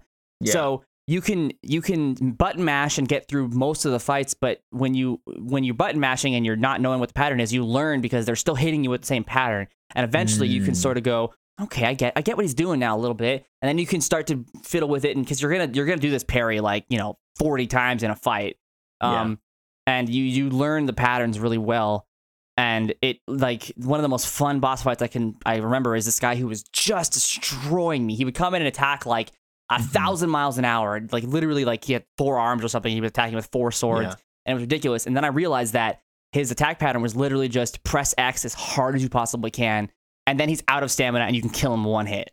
And I was like, so I just was like, and he was dead. I was like, that was so fun. If only it was surrounded by a better game. Anyways, we move on. All right. What are your other ones? 2 more. Resident Evil 2. Right. Yeah. I actually really want to play that. It's basically Resident Evil 4. So that's really good. I still don't think there's this. I could go and I actually had a really interesting discussion this year about Resident Evil 4 and why it's so different from all the other Resident Evil games, and that would be a really fun topic to discuss with you. I think. Yeah, I wish I'd played 2 and 3. I played 1. I loved 1. Yeah, did you play the remake of 1? Yes. Yeah, don't play 2 or 3 originals. Don't. No, I'm gonna play the remake of 2, and they're apparently making a remake of 3. So yes, which is awesome because those games are. I mean, they're rough. They're hard to play. It's super good. Do you still prefer 4 over 7? Yeah. Oh yeah. Okay. Oh yeah. 4 is a freaking masterpiece. 7 is just really good. Yeah. I like I said, I actually got really into why 4 is so darn good. And hey, 4 is got the difficulty of Dark Souls, but not the annoyance of Dark Souls. Wow, what a concept of a game that's not. Anyways, no, Resident Evil 2, great gameplay, really good graphics, fun story, just a really good game. Nice. And then the last one is Call of Duty, the new one. Oh right, man. Yep. They just can't get it People right. like that. People love that. No, they don't love it. Oh. Okay, you have people like me who are COD fans who were estranged from COD because it got way too corridor shooty and fast paced and people bouncing everywhere with jetpacks, etc. Yeah, that I remember. Yeah. This game was like, okay, fine. You don't like bouncy jetpacks. Everyone's on the ground. Huge maps. And modern combat, and everyone's like, wow, that sounds great. And then we all got into the maps and we were getting shot from literally every single direction, and we're like, crap, this is still not what we wanted, because we didn't want open ridiculously large maps. We want well-designed maps that have lots of corridors but that don't have insane view vantage points, because you can, in any COD map, the new one, you can step outside and immediately your sight lines have to go to like 12 places or you'll get shot. And so what it does is it's encouraged camping. And so you either don't move, because if you move, you'll die, or you sprint as fast as you can with a shotgun and try to kill people. And it's like, it's not what we wanted either. We find the balance, people. Like, I don't understand why these developers listen, quote unquote, to what people want and then almost do what we want, and then but don't really. It's like, I know you'll never make everybody happy, but it's the closest they've gotten to what we actually want, but it's still not there, and I can't get addicted to it like I used to do with COD 4 and Modern Warfare and Call of Duty Black Ops. You loved Black Ops 1 or 2? I played 1 the most. I played that one like crazy because it was a perfect. The maps were, and honestly, it really is literally down to the maps, and that's not exaggeration. The guns, who cares? The powers, who cares? Well, no, jetpacks was good, but it's literally down to the maps. Is that when you turn a corner, you should have like 3 sight lines total ever, so you can look down each of them and make sure you're not getting killed. But in the new one, it's like, and they're coming from outer space, and I couldn't have seen that, so whatever, you know. Did you enjoy the campaign? Did you play the campaign? Oh yeah, the campaign is actually really good. Okay. It slows it down a lot, which is good. It, like, you know how Call of Duty has always been like, this year we're blowing up, we're murdering a bunch of people in an airport. This year we're blowing up a kid. This year we're blowing up a space station. This year we're blowing up the Earth. Like, they just continue to escalate. This one felt very grounded. It felt like something that was plausible, not like the Eiffel Tower falling over. The headlines, kind of, like a bombing in London. Like, okay. That's it. And we were in that, and there's one street, one store that was bombed by a terrorist. Like, oh. Okay, so they're not just trying to escalate. This is 70 nukes. Yeah, only 70, not 150 like last time. And it has weirdly, insanely good. I'm not going to say the story is super good. Really good acting. Like, really, really, really good acting. Like, they could have been in Blade Runner 2049. Like, it just was crazy well acted, and again, the writing was kind of crap, but like listening to Price speak and watching his crazy face animations, it doesn't feel like a Call of Duty game. It feels way better. So it's good. Nice. Not worth $60, but I paid it anyways, so whatever. Yeah. Well, sorry, the multiplayer is still not there. Maybe when they make Call of Duty Modern Warfare 2. Call of Duty Modern Warfare 1, 2. I've lost it. World 1, 2. Yeah. 1, 2. So, speaking of great stories, my last game on this list Team Sonic Racing. What is that? Did I tell you anything about the story mode in this game?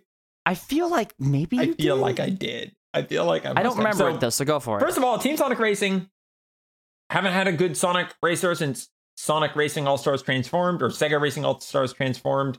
Have there been any? Amazing game. No. There was Sega Racing and then Sega Racing Transformed and then Silence. And that was a while ago. And then they released this one. And it's sad because it's not all the Sega characters. It's just Sonic characters this time. But the really cool thing about it, man, Steven and I would have loved this when we were growing up because we wanted to play everything in co-op, is it's a racing game where it's a normal kart racer. You have like, any Mario Kart, you have 12 people on the racetrack, but it's of teams of 3. So what your place in the race will be combining the point total of each place you get. So if you're on Team Sonic, you're trying to make Sonic, Knuckles, and Tails, you're trying to win. And so if you get first, 5th, and 6th, you might have won overall if the other teams, got 2nd, 8th, and 9th or something, and etc. So like that's really fun to be like working cooperatively in a racing game in a way that's actually like put into the gameplay. And you can like leave boost trails for each other, and you can throw items to each other, and they have a few mechanics in there where you're like working together in the game. So that's really fun. And the whole story mode is co-op, and that's like awesome. Here we go. The story mode, and like Sonic story modes are never good. But this one was not only not good, they had no budget because the whole story is told in little stills that are optional. Like they know there's literally a button that is start chapter without story and start chapter with story. They're like, you get to choose. And they patched it to make the default button start without story. I think they actually changed it. Or maybe it was reversed it. I don't remember. But they actually patched it to change the button. I don't understand how a Sonic game it doesn't okay, I guess 2 questions. I don't understand how a Sonic game doesn't have a budget. I don't understand how Sonic has money. Yes. Those are both the simultaneous questions I want to ask. The whole game, like the soundtrack in this game is phenomenal. It's Jun Senoway, who's been their main like guitar dude since Sonic Adventure, been the main composer for the series. Finally, he hasn't like composed a full Sonic game in a while, and he's doing all the music, and he's working with the guy who did the Sonic Mania soundtrack, which was incredible, that fan composer. And it was so cool to see them bring the two of them together. And Jun worked with a bunch of other people too, and it was like this all like live instruments, rock, amazing. Like they haven't gone all out in a Sonic soundtrack like this in a super long time, except the story cutscenes and story map music they gave out to some like cheap like outside studio that made absolutely trash music. And it's like, what in the world is going on here? And the story itself is literally just stills of the different Sonic characters, which is voice acted by the normal voice actors who don't really even seem to know what to do with the lines they're given, because they're all everyone's just being their normal characters. And the entire story is about how this weird raccoon guy with the car belt buckle named Dodonpa, okay, don't know why, has created a racing tournament that he is obviously shady and evil, and he's like, race in my tournament. And everyone's like, okay. And so everyone just starts racing in his tournament. But I swear, before basically every race, it's just the character saying, I wonder who Dodonpa really is. And they dwell on that plot point for like 4 worlds worth of racing. Just thing after thing after thing. It's like, well, that was fun. But who is Dodonpa really? And it's like, do you have anywhere to go with this? And it's just that question posed over and over again. And then Knuckles will say a funny line. And then like, but who's Dodonpa?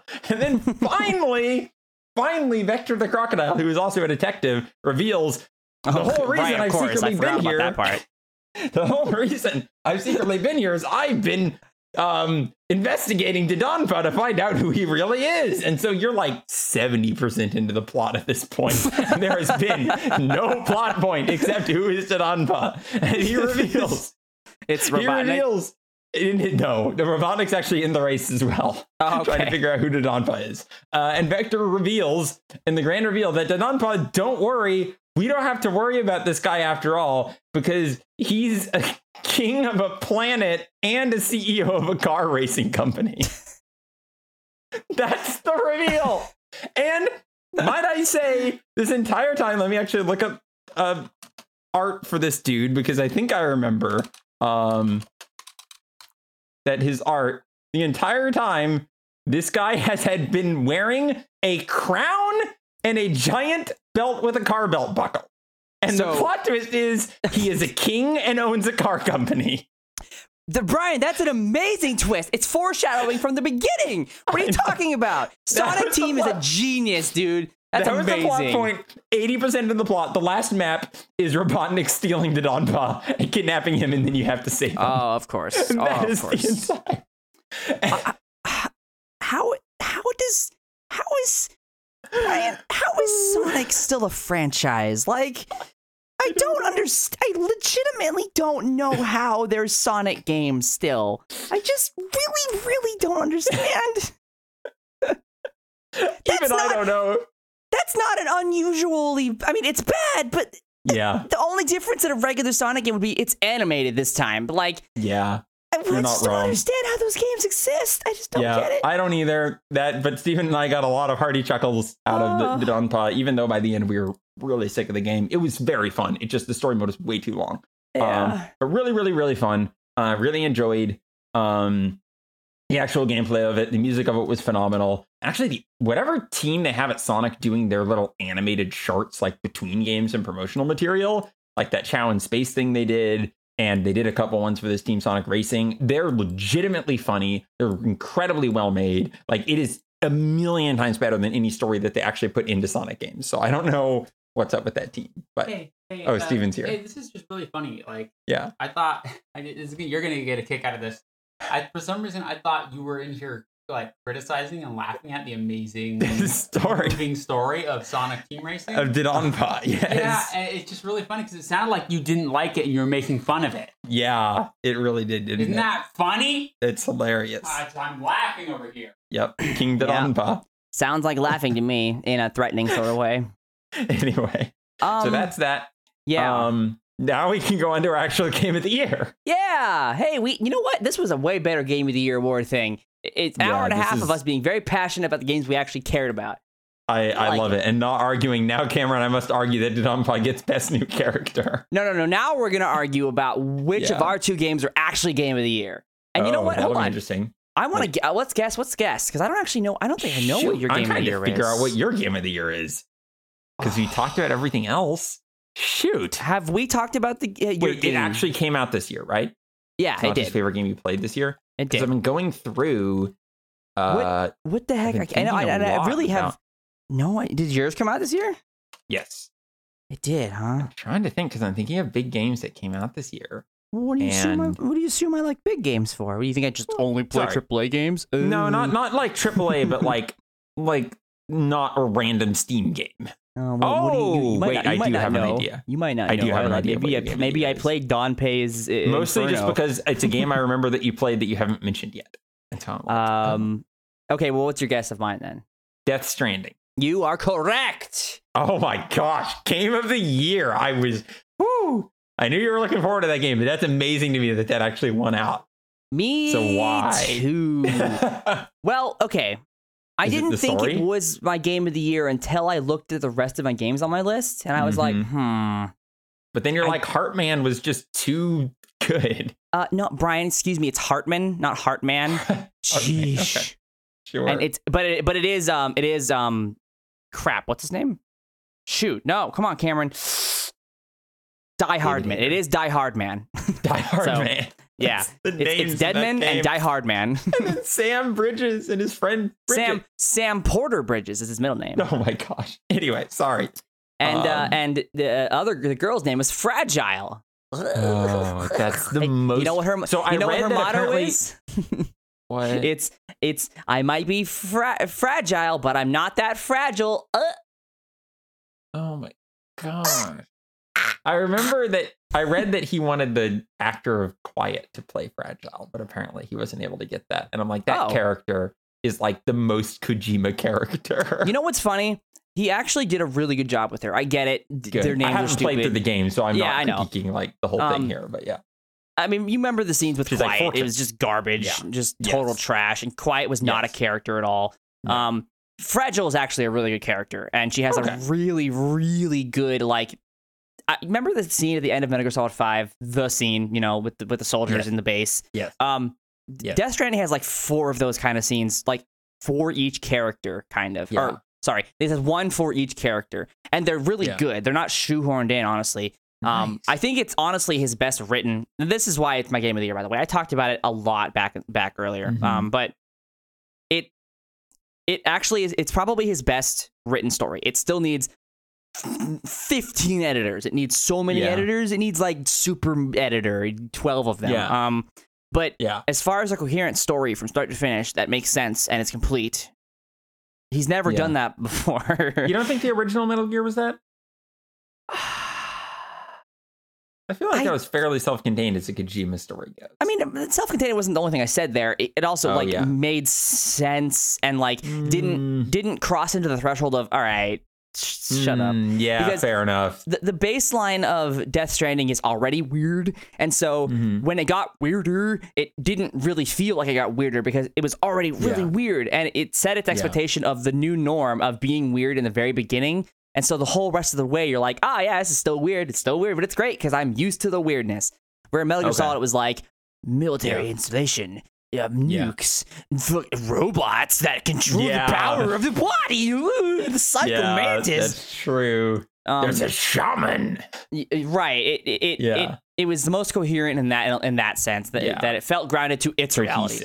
Yes. Okay. And it has really good actors, start to finish. All of them are actually really good. Very few like corny lines. The ones that are there really stick out, but in general, really good performances. And of course, this was not a case of like I hated the gameplay, but I love the story. I love the gameplay as well. It's just such a weird. Again, go listen to the previous episode if you want to hear me talk about Death Stranding for like half an hour.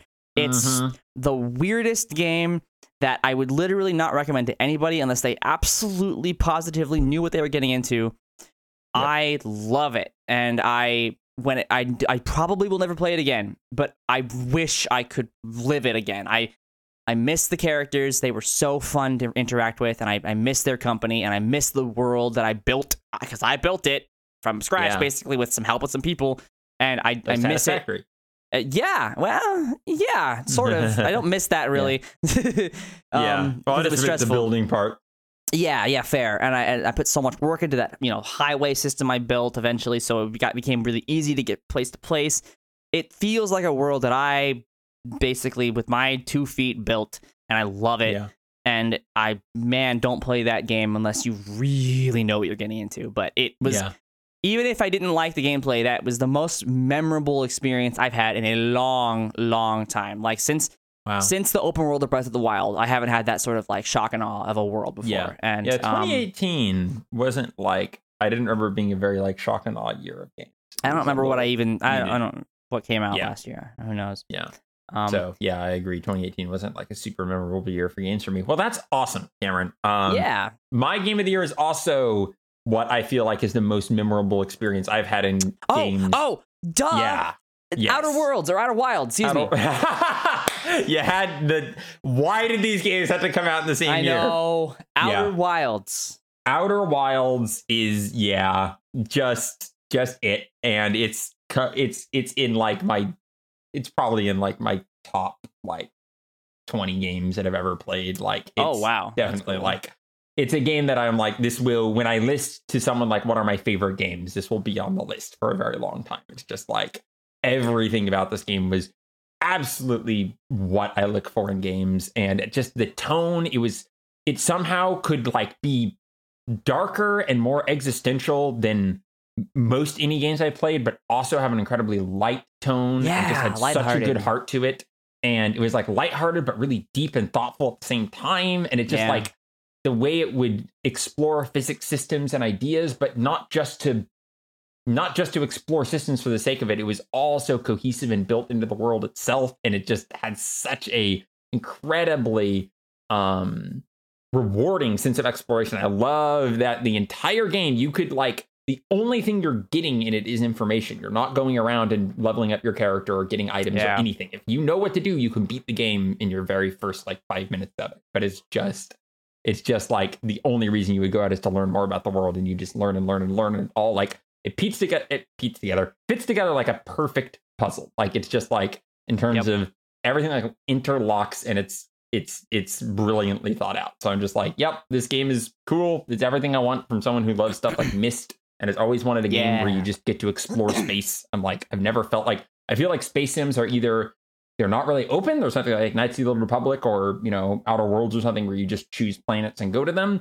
Or they're like space sims where it's almost just like EVE Online or those kind of like No Man's trading Sky games where they're No Man's Sky where it's just like procedurally generated infinite Right. stuff. This is like, no, we made one solar system, but you get to explore it and everything is bespoke and interesting and created to be explored. So I will say time with Outer Wilds. I tried playing it on your behest, I think possibly. I can't remember. Think possibly, or maybe before we did, I forget. Yeah. And the realization of like, okay, we're blasting off into space. Here we go. Yeah. Oh, here we go. Yeah, this is the planet's getting pretty small. That's cool. Hey, we're in space. Yeah, this is fun. And we're getting closer to the planet, and it's just there. It's like suddenly in my view, and I'm like, oh, that's really, really, really cool. And then I slingshotted past the planet and straight into the sun. Yep. And then I did that 4 more times, and I was like, all right, so I can't play this game. In my opinion, in Outer Wilds, there are 2 hurdles to overcome. And having heard quite a few different people talk about it at this point, it's like within the first couple hours of the game, you need to learn, 1, what the flow of the game is and what you actually need to do, which is just explore. But it can be kind of confusing at first because it's like, what the heck am I supposed to do? I have no idea what I was supposed to do. Yeah, it's not giving me any direction. So 1, you have to, but once you figure out the flow, it works. But you have to figure out that flow, and 2, you have to figure out how the ship and jetpack control. Yeah. And I think the game kind of knows. They try to give you the tutorial areas, but it's intuitive, but it is not, how best to put it?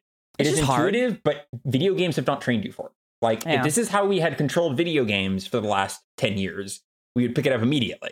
But instead, they're like, well, now we're going to create our own control scheme for this game because we need it to control this specific way. And it's like, you basically have to learn a new control scheme. And you can't just say, I'm playing a shooter, so I'm playing it like Call of Duty. It's like, no, it's its own thing. And it takes a few hours to do decently. Like, Steven and I crashed into a lot of stuff. We were just so fascinated by it. We were enjoying the process. But it's a kind of a game that I cannot blame anyone for bouncing off of, because those first 2 to 3 hours are a period of discovery, but it's a very clunky period of discovery where you're kind of like awkwardly walking around. And by the end of the game, we're like, I can't believe we could barely land on a planet. I can like perfectly land every single time, but it took a long time. But one of the weirdest things about it is that you can just like, when you're flying in space, you'll just keep building and keep building and keep building momentum because you're in space. And so like, when you're pushing forward on the stick, you're not just going forward, you're continuing to build forward momentum.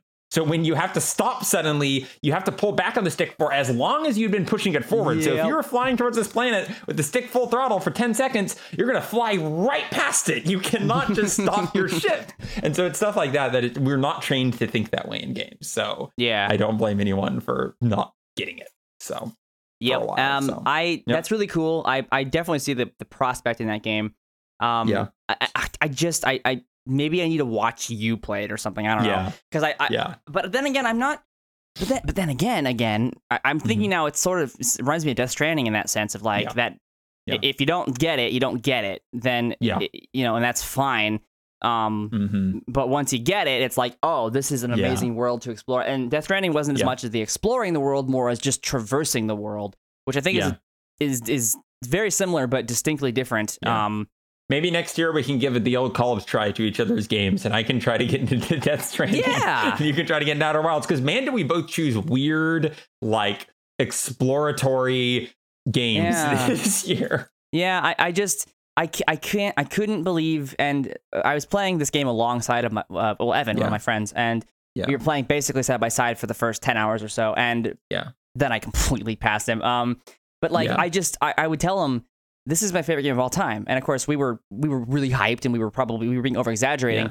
But like, I would just think, like, back to the games list I have here, Devil May Cry 5, really fun. The experience at Death Stranding was so much better. Not more fun, better. And yes, that's here's exactly how I feel about Outer Wilds, where I would be playing it and I'm just like, this is the best game ever. Like, this is the dream game that I didn't really even know. I knew from the second I saw the first trailer of Death Stranding, before we even knew what the gameplay was, I was like, I think I might have told you guys this on a podcast. I said, that's my game. That game is made tailor-made for me. And the more gameplay was revealed, the more I was like, this is my game. Everything about this game is me. And it worked out. Exactly literally. how Outer Wilds felt when I would hear people talk about it, and they're like, oh, it's kind of like Myst, and I'm like, wait, what? It's a space exploration game that's kind of lighthearted and goofy, but like Myst. I'm like, this is insane. Like, how does this exist? And so I agree, both of us somehow got these games that aren't just like, oh, I liked the newest Call of Duty game because it was out this year, even when we loved Zelda and that was our game of year, or Skyrim and that was game of year. Like, that makes sense. These are like, this is tailor-made for each of us. So what a cool year. That's interesting. So like your dream game is like the Myst-esque space exploration game with a lighthearted tone. Mine is creepy futuristic sci-fi with traversal and wacky story. I guess that's me. It's weird because I've gotten to know your game tastes better over time as well, and they've also broadened, of course. But I used to think of you as the person who just like, above all, a game needed to be fluid and play well, or you wouldn't like it. And I've learned that is not necessarily true. You like some really weird stuff. I don't know. I definitely gravitate towards those games that have like the really, like Call of Duty, the really buttery smooth, or Mario. But then there's those oddities, like I would say even Resident Evil 4, or Death Stranding, where it's like those are the ones that really capture you. Like something else special has to be amazing about it. And usually it has usually it's the world. Eventually, it usually ends up being. The gameplay is phenomenal, and I love it because of that. Or the world is phenomenal, and like Breath of the Wild, the world was phenomenal, phenomenal, whatever. So, would you say the world of Death Stranding is phenomenal? Yeah. Oh, yeah. I mean, again, the sense of exploration in Breath of the Wild was better. Because I've never again it's probably never gonna happen in my lifetime. But with the minimap off in Breath of the Wild, I was literally lost, and I loved it. In Death Stranding. It's more about the traversal. It's like, wow, this world is amazing, but I know where I'm going. I have a map. And so the question is, how do I get there? And there's rocks over there, and there's a river that way. But what about you with Outer Wilds? Was it more like, oh my gosh, discovering this new thing, or oh wow, going to this place, do you think? I think it was like it was kind of both, in that like it wasn't here's a really interesting thing about Outer Wilds, and actually asking that question made you really realize it. I think one reason that it hit me so hard is normally when I think of exploration in a video game, I think of it in a very physical, tangible sense, and I think only one game has really broken this so far, which is like Morrowind. But even then, I think of like, you get to, like in Breath of the Wild, exploration means I don't know what's over that hill. I go there, I discover what's over that hill.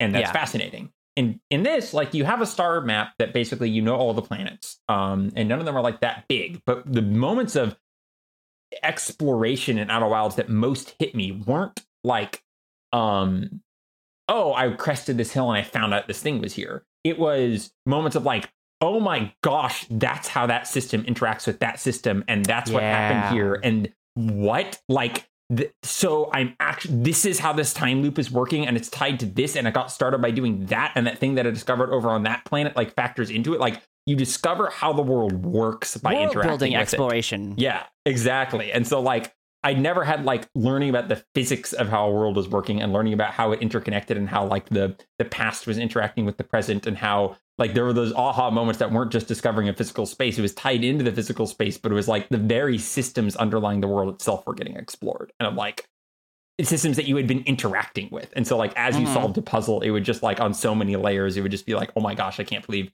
that's how this works. It's so cohesive and consistent. And so I think one reason it broke my brain in that sense and just made it feel so satisfying is we've almost become like so used to discovering a place, and then your map says you discover this place. Assassin's Creed has so checkbox eyes that sense of discovery, that it was so interesting to almost have this whole new dimension of discovery open up in Outer Wilds. So that's really cool. Yeah, I'm really glad we both picked something different, honestly. Yes. I think it's very definitive for me, and it sounds like it's pretty definitive for you, that we really found a game that super duper clicked with us. I had a lot of games click with me this year, actually. That's cool. More than usual. Like I never would have felt like I would have ever beaten Devil May Cry 5, Resident Evil 2, the Call of Duty campaign, Celeste. I beat Celeste. Did I beat Celeste? I beat Celeste. Yeah, I beat Celeste. And Death Stranding, Final Fantasy 8. I don't know. I just had a lot of games that were just like, and we're playing this to the end. I don't know why, but it's cool. I'm happy it happened. Yeah, I didn't play a ton of games, but there was a particular period about midway through the year that Steven and I started playing a lot of games together again, and we played in a row Vampire, Team Sonic Racing, and Outer Wilds, and all three of them just like completely clicked with us, and we loved from beginning to end, except the last act of Sonic Team Racing. You're just getting sick of it. But anyway, loved from beginning to end, and it's like, wow, I didn't expect to just hit. Like all of those games were just so good, and like Vampire just clicked, and like these are some of our most memorable game experiences ever. So it didn't just feel like, playing through the games that came out and then kind of forgetting about them. I played through Darksiders 2. I played through whatever came out and just kind of then forgot about it afterwards. It was like they were specifically memorable, even though they were kind of infuriating at the same time. Yeah, I mean, I honestly would rather a perfect game tailored to me that's not a perfect game rather than a perfect game for everybody. Exactly. Which is what I think these two games are. I really want to play that I didn't end up playing. Star Wars Jedi Fallen Order. I mean, it doesn't sound like the perfect game, but it's a good Star Wars game. It's been forever.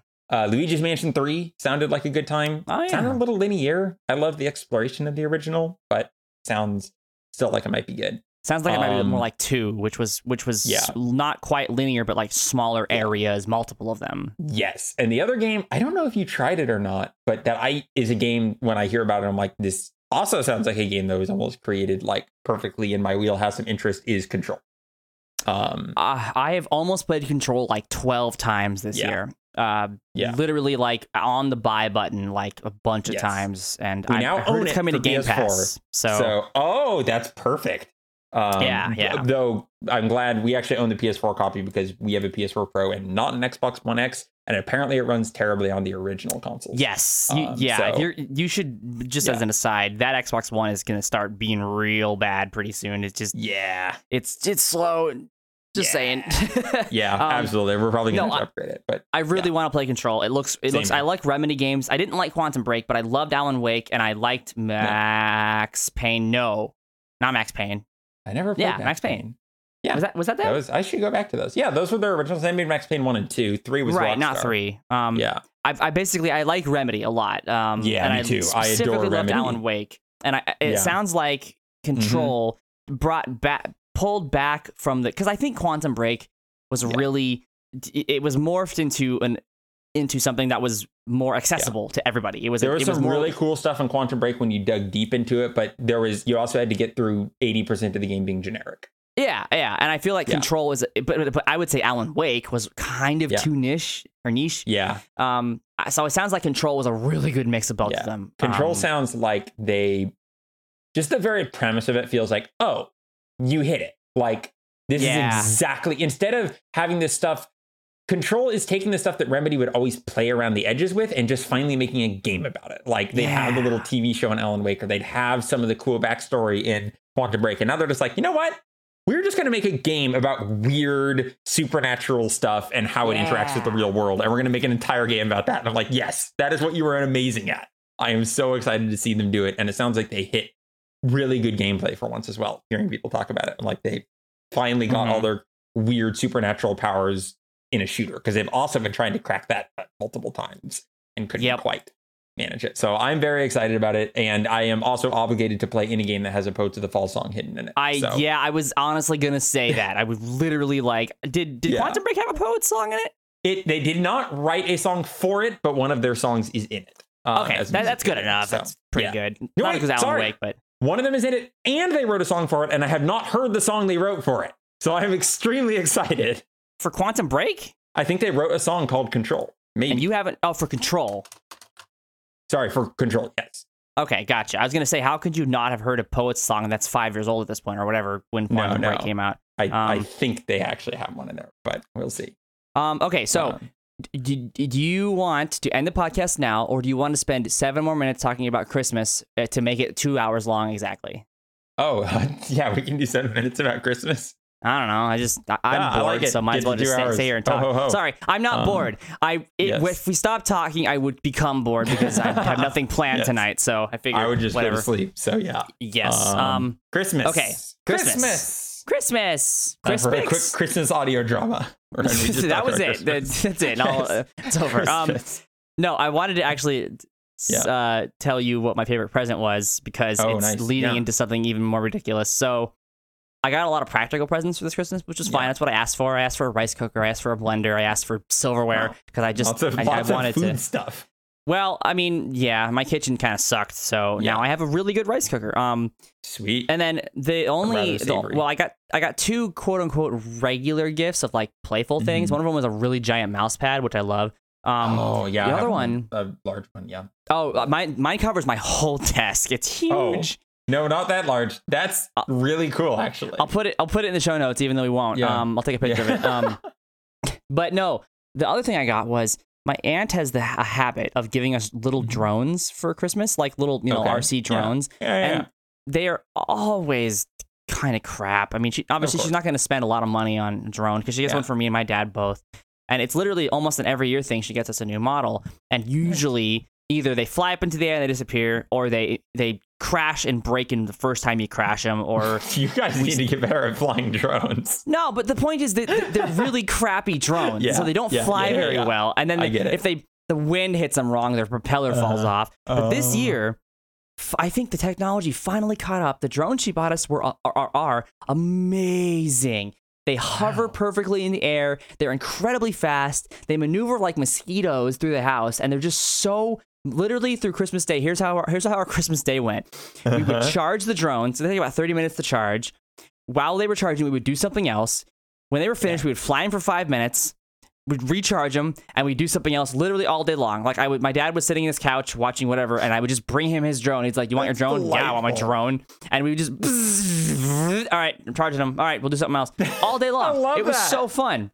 And that's amazing. So I also got some money for Christmas from my grandparents, and I spent my birthday money this year on adult things like paying taxes. Apparently, you have to do that, and renewing your car tags, whatever. Yeah. So this year, I decided I'm going to spend it all on something fancy. So I bought a big drone.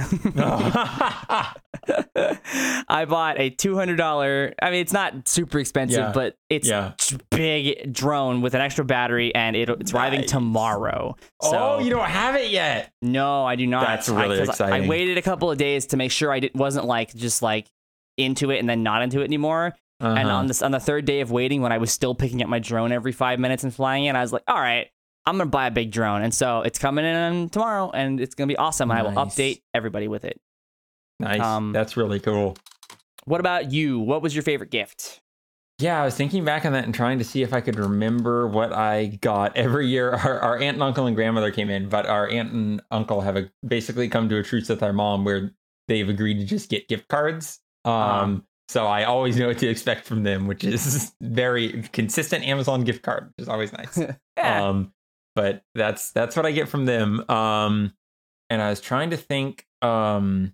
Wait, what did Steven get you? Like, surely he got you something ridiculous. Yes, he did get me something cool. He actually got me a Christmas ornament that is a like an artwork from Outer Wilds. Oh, that's cool. So it's like a custom made Christmas ornament, but on it was a little link. And he had written he had basically used a bunch of his music writing talent that he's been working on a lot over the year to make a remix of the Outer Wilds theme song with a bunch of different styles and stuff. So that was really cool too. Oh, he showed me that a while back. Well done. Yeah. He's so good. Yeah, he's getting really, really good at it. And so the cool thing afterwards is the gift from our mom was also great because she knows Steven especially has been getting a lot into music, but both of us have. And she knows that my acoustic guitar stinks. Like I bought $100. It stinks to play. I bought it for $100. So she's like, well, I wonder what I could do about the acoustic guitar. So she went to a guitar shop and she's like, could we get it adjusted to make it better? And he's like, well, what acoustic guitar do you have? And fun story. She called Steven. She's like, can you figure out what acoustic guitar he has so I can ask this employee about it? And Steven said, sure. Ran into my room, locked the door, and started taking pictures of my acoustic guitar at that moment, I walked upstairs and was like, Steven, why can't I get into my room? Why are you in my room with the door locked? This is really weird. And he's like, nothing. So I had to wait for like 2 minutes for him to get out of my room, thoroughly confused. Anyway, flash forward to Christmas, and my mom had learned that she told the guitar guy like what guitar I had, and he's like, no, that's like the worst. Yeah, you can't do anything for this guitar. He's like, there's nothing you can do for that. You just need to get a new guitar. So what she got me was a little guitar Christmas ornament with a budget to, it's actually a $300 budget to pick up a new guitar. Oh, so that's cool. Like, wow, that was extremely generous. And I'm like, I really want to figure that out and see what I can find and head to that shop and talk to that guy and get a good. All I want, I'm not super picky. I just want one that's really easy to play, like my electric guitar is, because I wanted to play acoustic, but I will literally just play clean electric because I can't stand that other one. So that's awesome. And she also got Steven a budget of the same amount to spend on whatever he wanted in music, specifically virtual instruments. And he had just went shopping for virtual instruments because they're all on sale for the holidays, and his cart was exactly $300 before she had gotten him that gift. Nice. And he's like, oh, well, I guess that's paid for then. So he's been going through that, and it's incredible some of the technology that's out there, like these Latin choruses that you can make them articulate like any word, and like he got some really interesting top of the line like VSTs to work with. So he's gonna be making some real cool music this year. Oh, I'm so jealous. I really, really want some really good virtual instruments. I've been playing with the GarageBand stuff, and it's fine. Yeah. But man, like the stuff he's sending me, like even if it was worse musically, which it's not, but even if it was, the real instrument sounds that he has are just so good. Yeah. So that's awesome. Wow, your mom did a really good job this year. She did a really good job. that was as like gift card equivalent stuff goes. That was a really I really appreciated that, and honing into the music stuff especially, because music is a thing that, like, you know, it is expensive, but it's hard to ever really justify because it takes like very large amounts of money all at once to like buy an instrument or something. It's not just like buying a video game, but it's also never an essential thing to buy. So it can be a hard thing to like justify for yourself. I had that discussion with Abigail recently about pianos. Yeah, exactly. Because you also want quality when you buy. You don't just want to buy the cheapest thing like you can for a lot of other things. You want something that will last because it directly affects the sound and the experience. So yeah. Man, I totally forgot we bought Hitman 2 and never played it. That's the game we super need to play. I love the Hitman game. I know you do. Yeah. Well, that's cool. It sounds like Christmas was a lot of fun. Yeah. Did you have a favorite gift you gave? Well, I got my dad a record player. Which was pretty fun. But what I did was I also got him a record. I got him an old Styx record. No, Styx? That's cool. Styx. That he used to have. Of course, it was a reprint, but when I gave it to him, he doesn't have a record player, and so he opened it. He's like, "Oh, this is cool," and I was like, "Yeah, figured it's one of your first albums. You can, stick it on, get a plaque for it. You can put it on your wall. It'd be really cool to look at." He's like, "Oh, that's awesome, thank you." And then he goes for my other present. He starts opening. He's like, "Oh, okay." He got pranked twice this year, actually. I love reverse order presents. Dude, yeah. And my mom was real mean because, I mean, I guess not really mean, but my dad has a little bit of skin problems. He's got like, I don't know, itchy scalp or something. And so for the final gift, which is usually the big present, she hands him a box, and he opens the box, and it's a whole bunch of facial cleaners and like, shampoo and fancy shampoos. And she's like, "Listen, don't be mad. I really think this is going to be a good present for you. I spent a lot of money getting you really expensive shampoos that are specific for what you need exactly, and soaps and like creams and butters and and I think please, I hope if you don't like it, we can take it back." And she's really selling it, right? And he's like, "Oh no, this is great." And you could tell, "This is real great. No, thank you, I appreciate it." And then he starts digging around in the box, and he flips open one of the little things inside the box. It's an AirPod package in there. She had got him AirPods, and he's like, great. "Oh my gosh, both of you guys!" We sold it so well. He really believed, because he told us afterwards. He was like, "At first I was like, this is a joke, and then you sold it really well, and I was like, okay, I guess they got me facial products." And then he figured it out. Yeah, it was great. It was great. Was it the new AirPods, like the newest? No, just the first generation. Yeah, because those are pricey still, and now we all have AirPods, so Yeah, I didn't know your dad didn't have them yet. Yeah, my dad is resistant to change, but once you can get him on board with something, he will use it constantly. Yep. I finally got him to start using his AirPods, and I never see him without AirPods in now. Like, he will always be having AirPods in. That's awesome. Yeah, like once you can train it in. What was I going to say? Oh yeah, for me, I think my favorite gift I gave was so for Steven, I think it was the funny story about it is he took a bunch of nature photography throughout the last year because he loves going out on walks and using his phone to just take pictures of trees and stuff like that. He does it all the time. He takes pictures of the sky and stuff like that. He actually sends a lot of the pictures he takes of the sky to Abigail, and they send each other back and forth pictures of the sky. It's just become a weird tradition. And I was like, and Abigail's like, well, I have this. He sent me this Google Drive folder of all the different nature photography he'd taken. Maybe there's something to do with that. And I'm like, okay, I will create him like a custom calendar of his nature photography and like have a different picture that matches the month for each month of the year and make that for him. And I'm like, but my worry, Abigail, is this really seems like something Steven would think of and do for himself. But I don't want to ask him if he's already done that. But I'm like, especially since it's coming to the end of the year and he's probably thinking about calendars. And he has that old World of Warcraft calendar that he did with us a while ago. I'm like, I really think this is something he'd do for himself. And she's like, that seems unlikely. And I'm like, I know Steven pretty well. Hold on. Yeah. I'm Steven. It's the end of the year. Yes. Oh my God, I have to think about calendars. I'm not joking. Such a Steven thing. Yes. It's the most Steven thing. And I'm like, that's why I'm like, calendars. I'm like, I really think he'll think about this. Anyway, flash forward, I ordered it. I got the whole thing set. I ordered it from what's it called, Shutterstock or something. Yeah. And I noticed there's a Shutterstock box in Steven's room. And I'm like, Then a couple days later, he was like, here, Abigail, before you go out of town, I have your Christmas gift for you.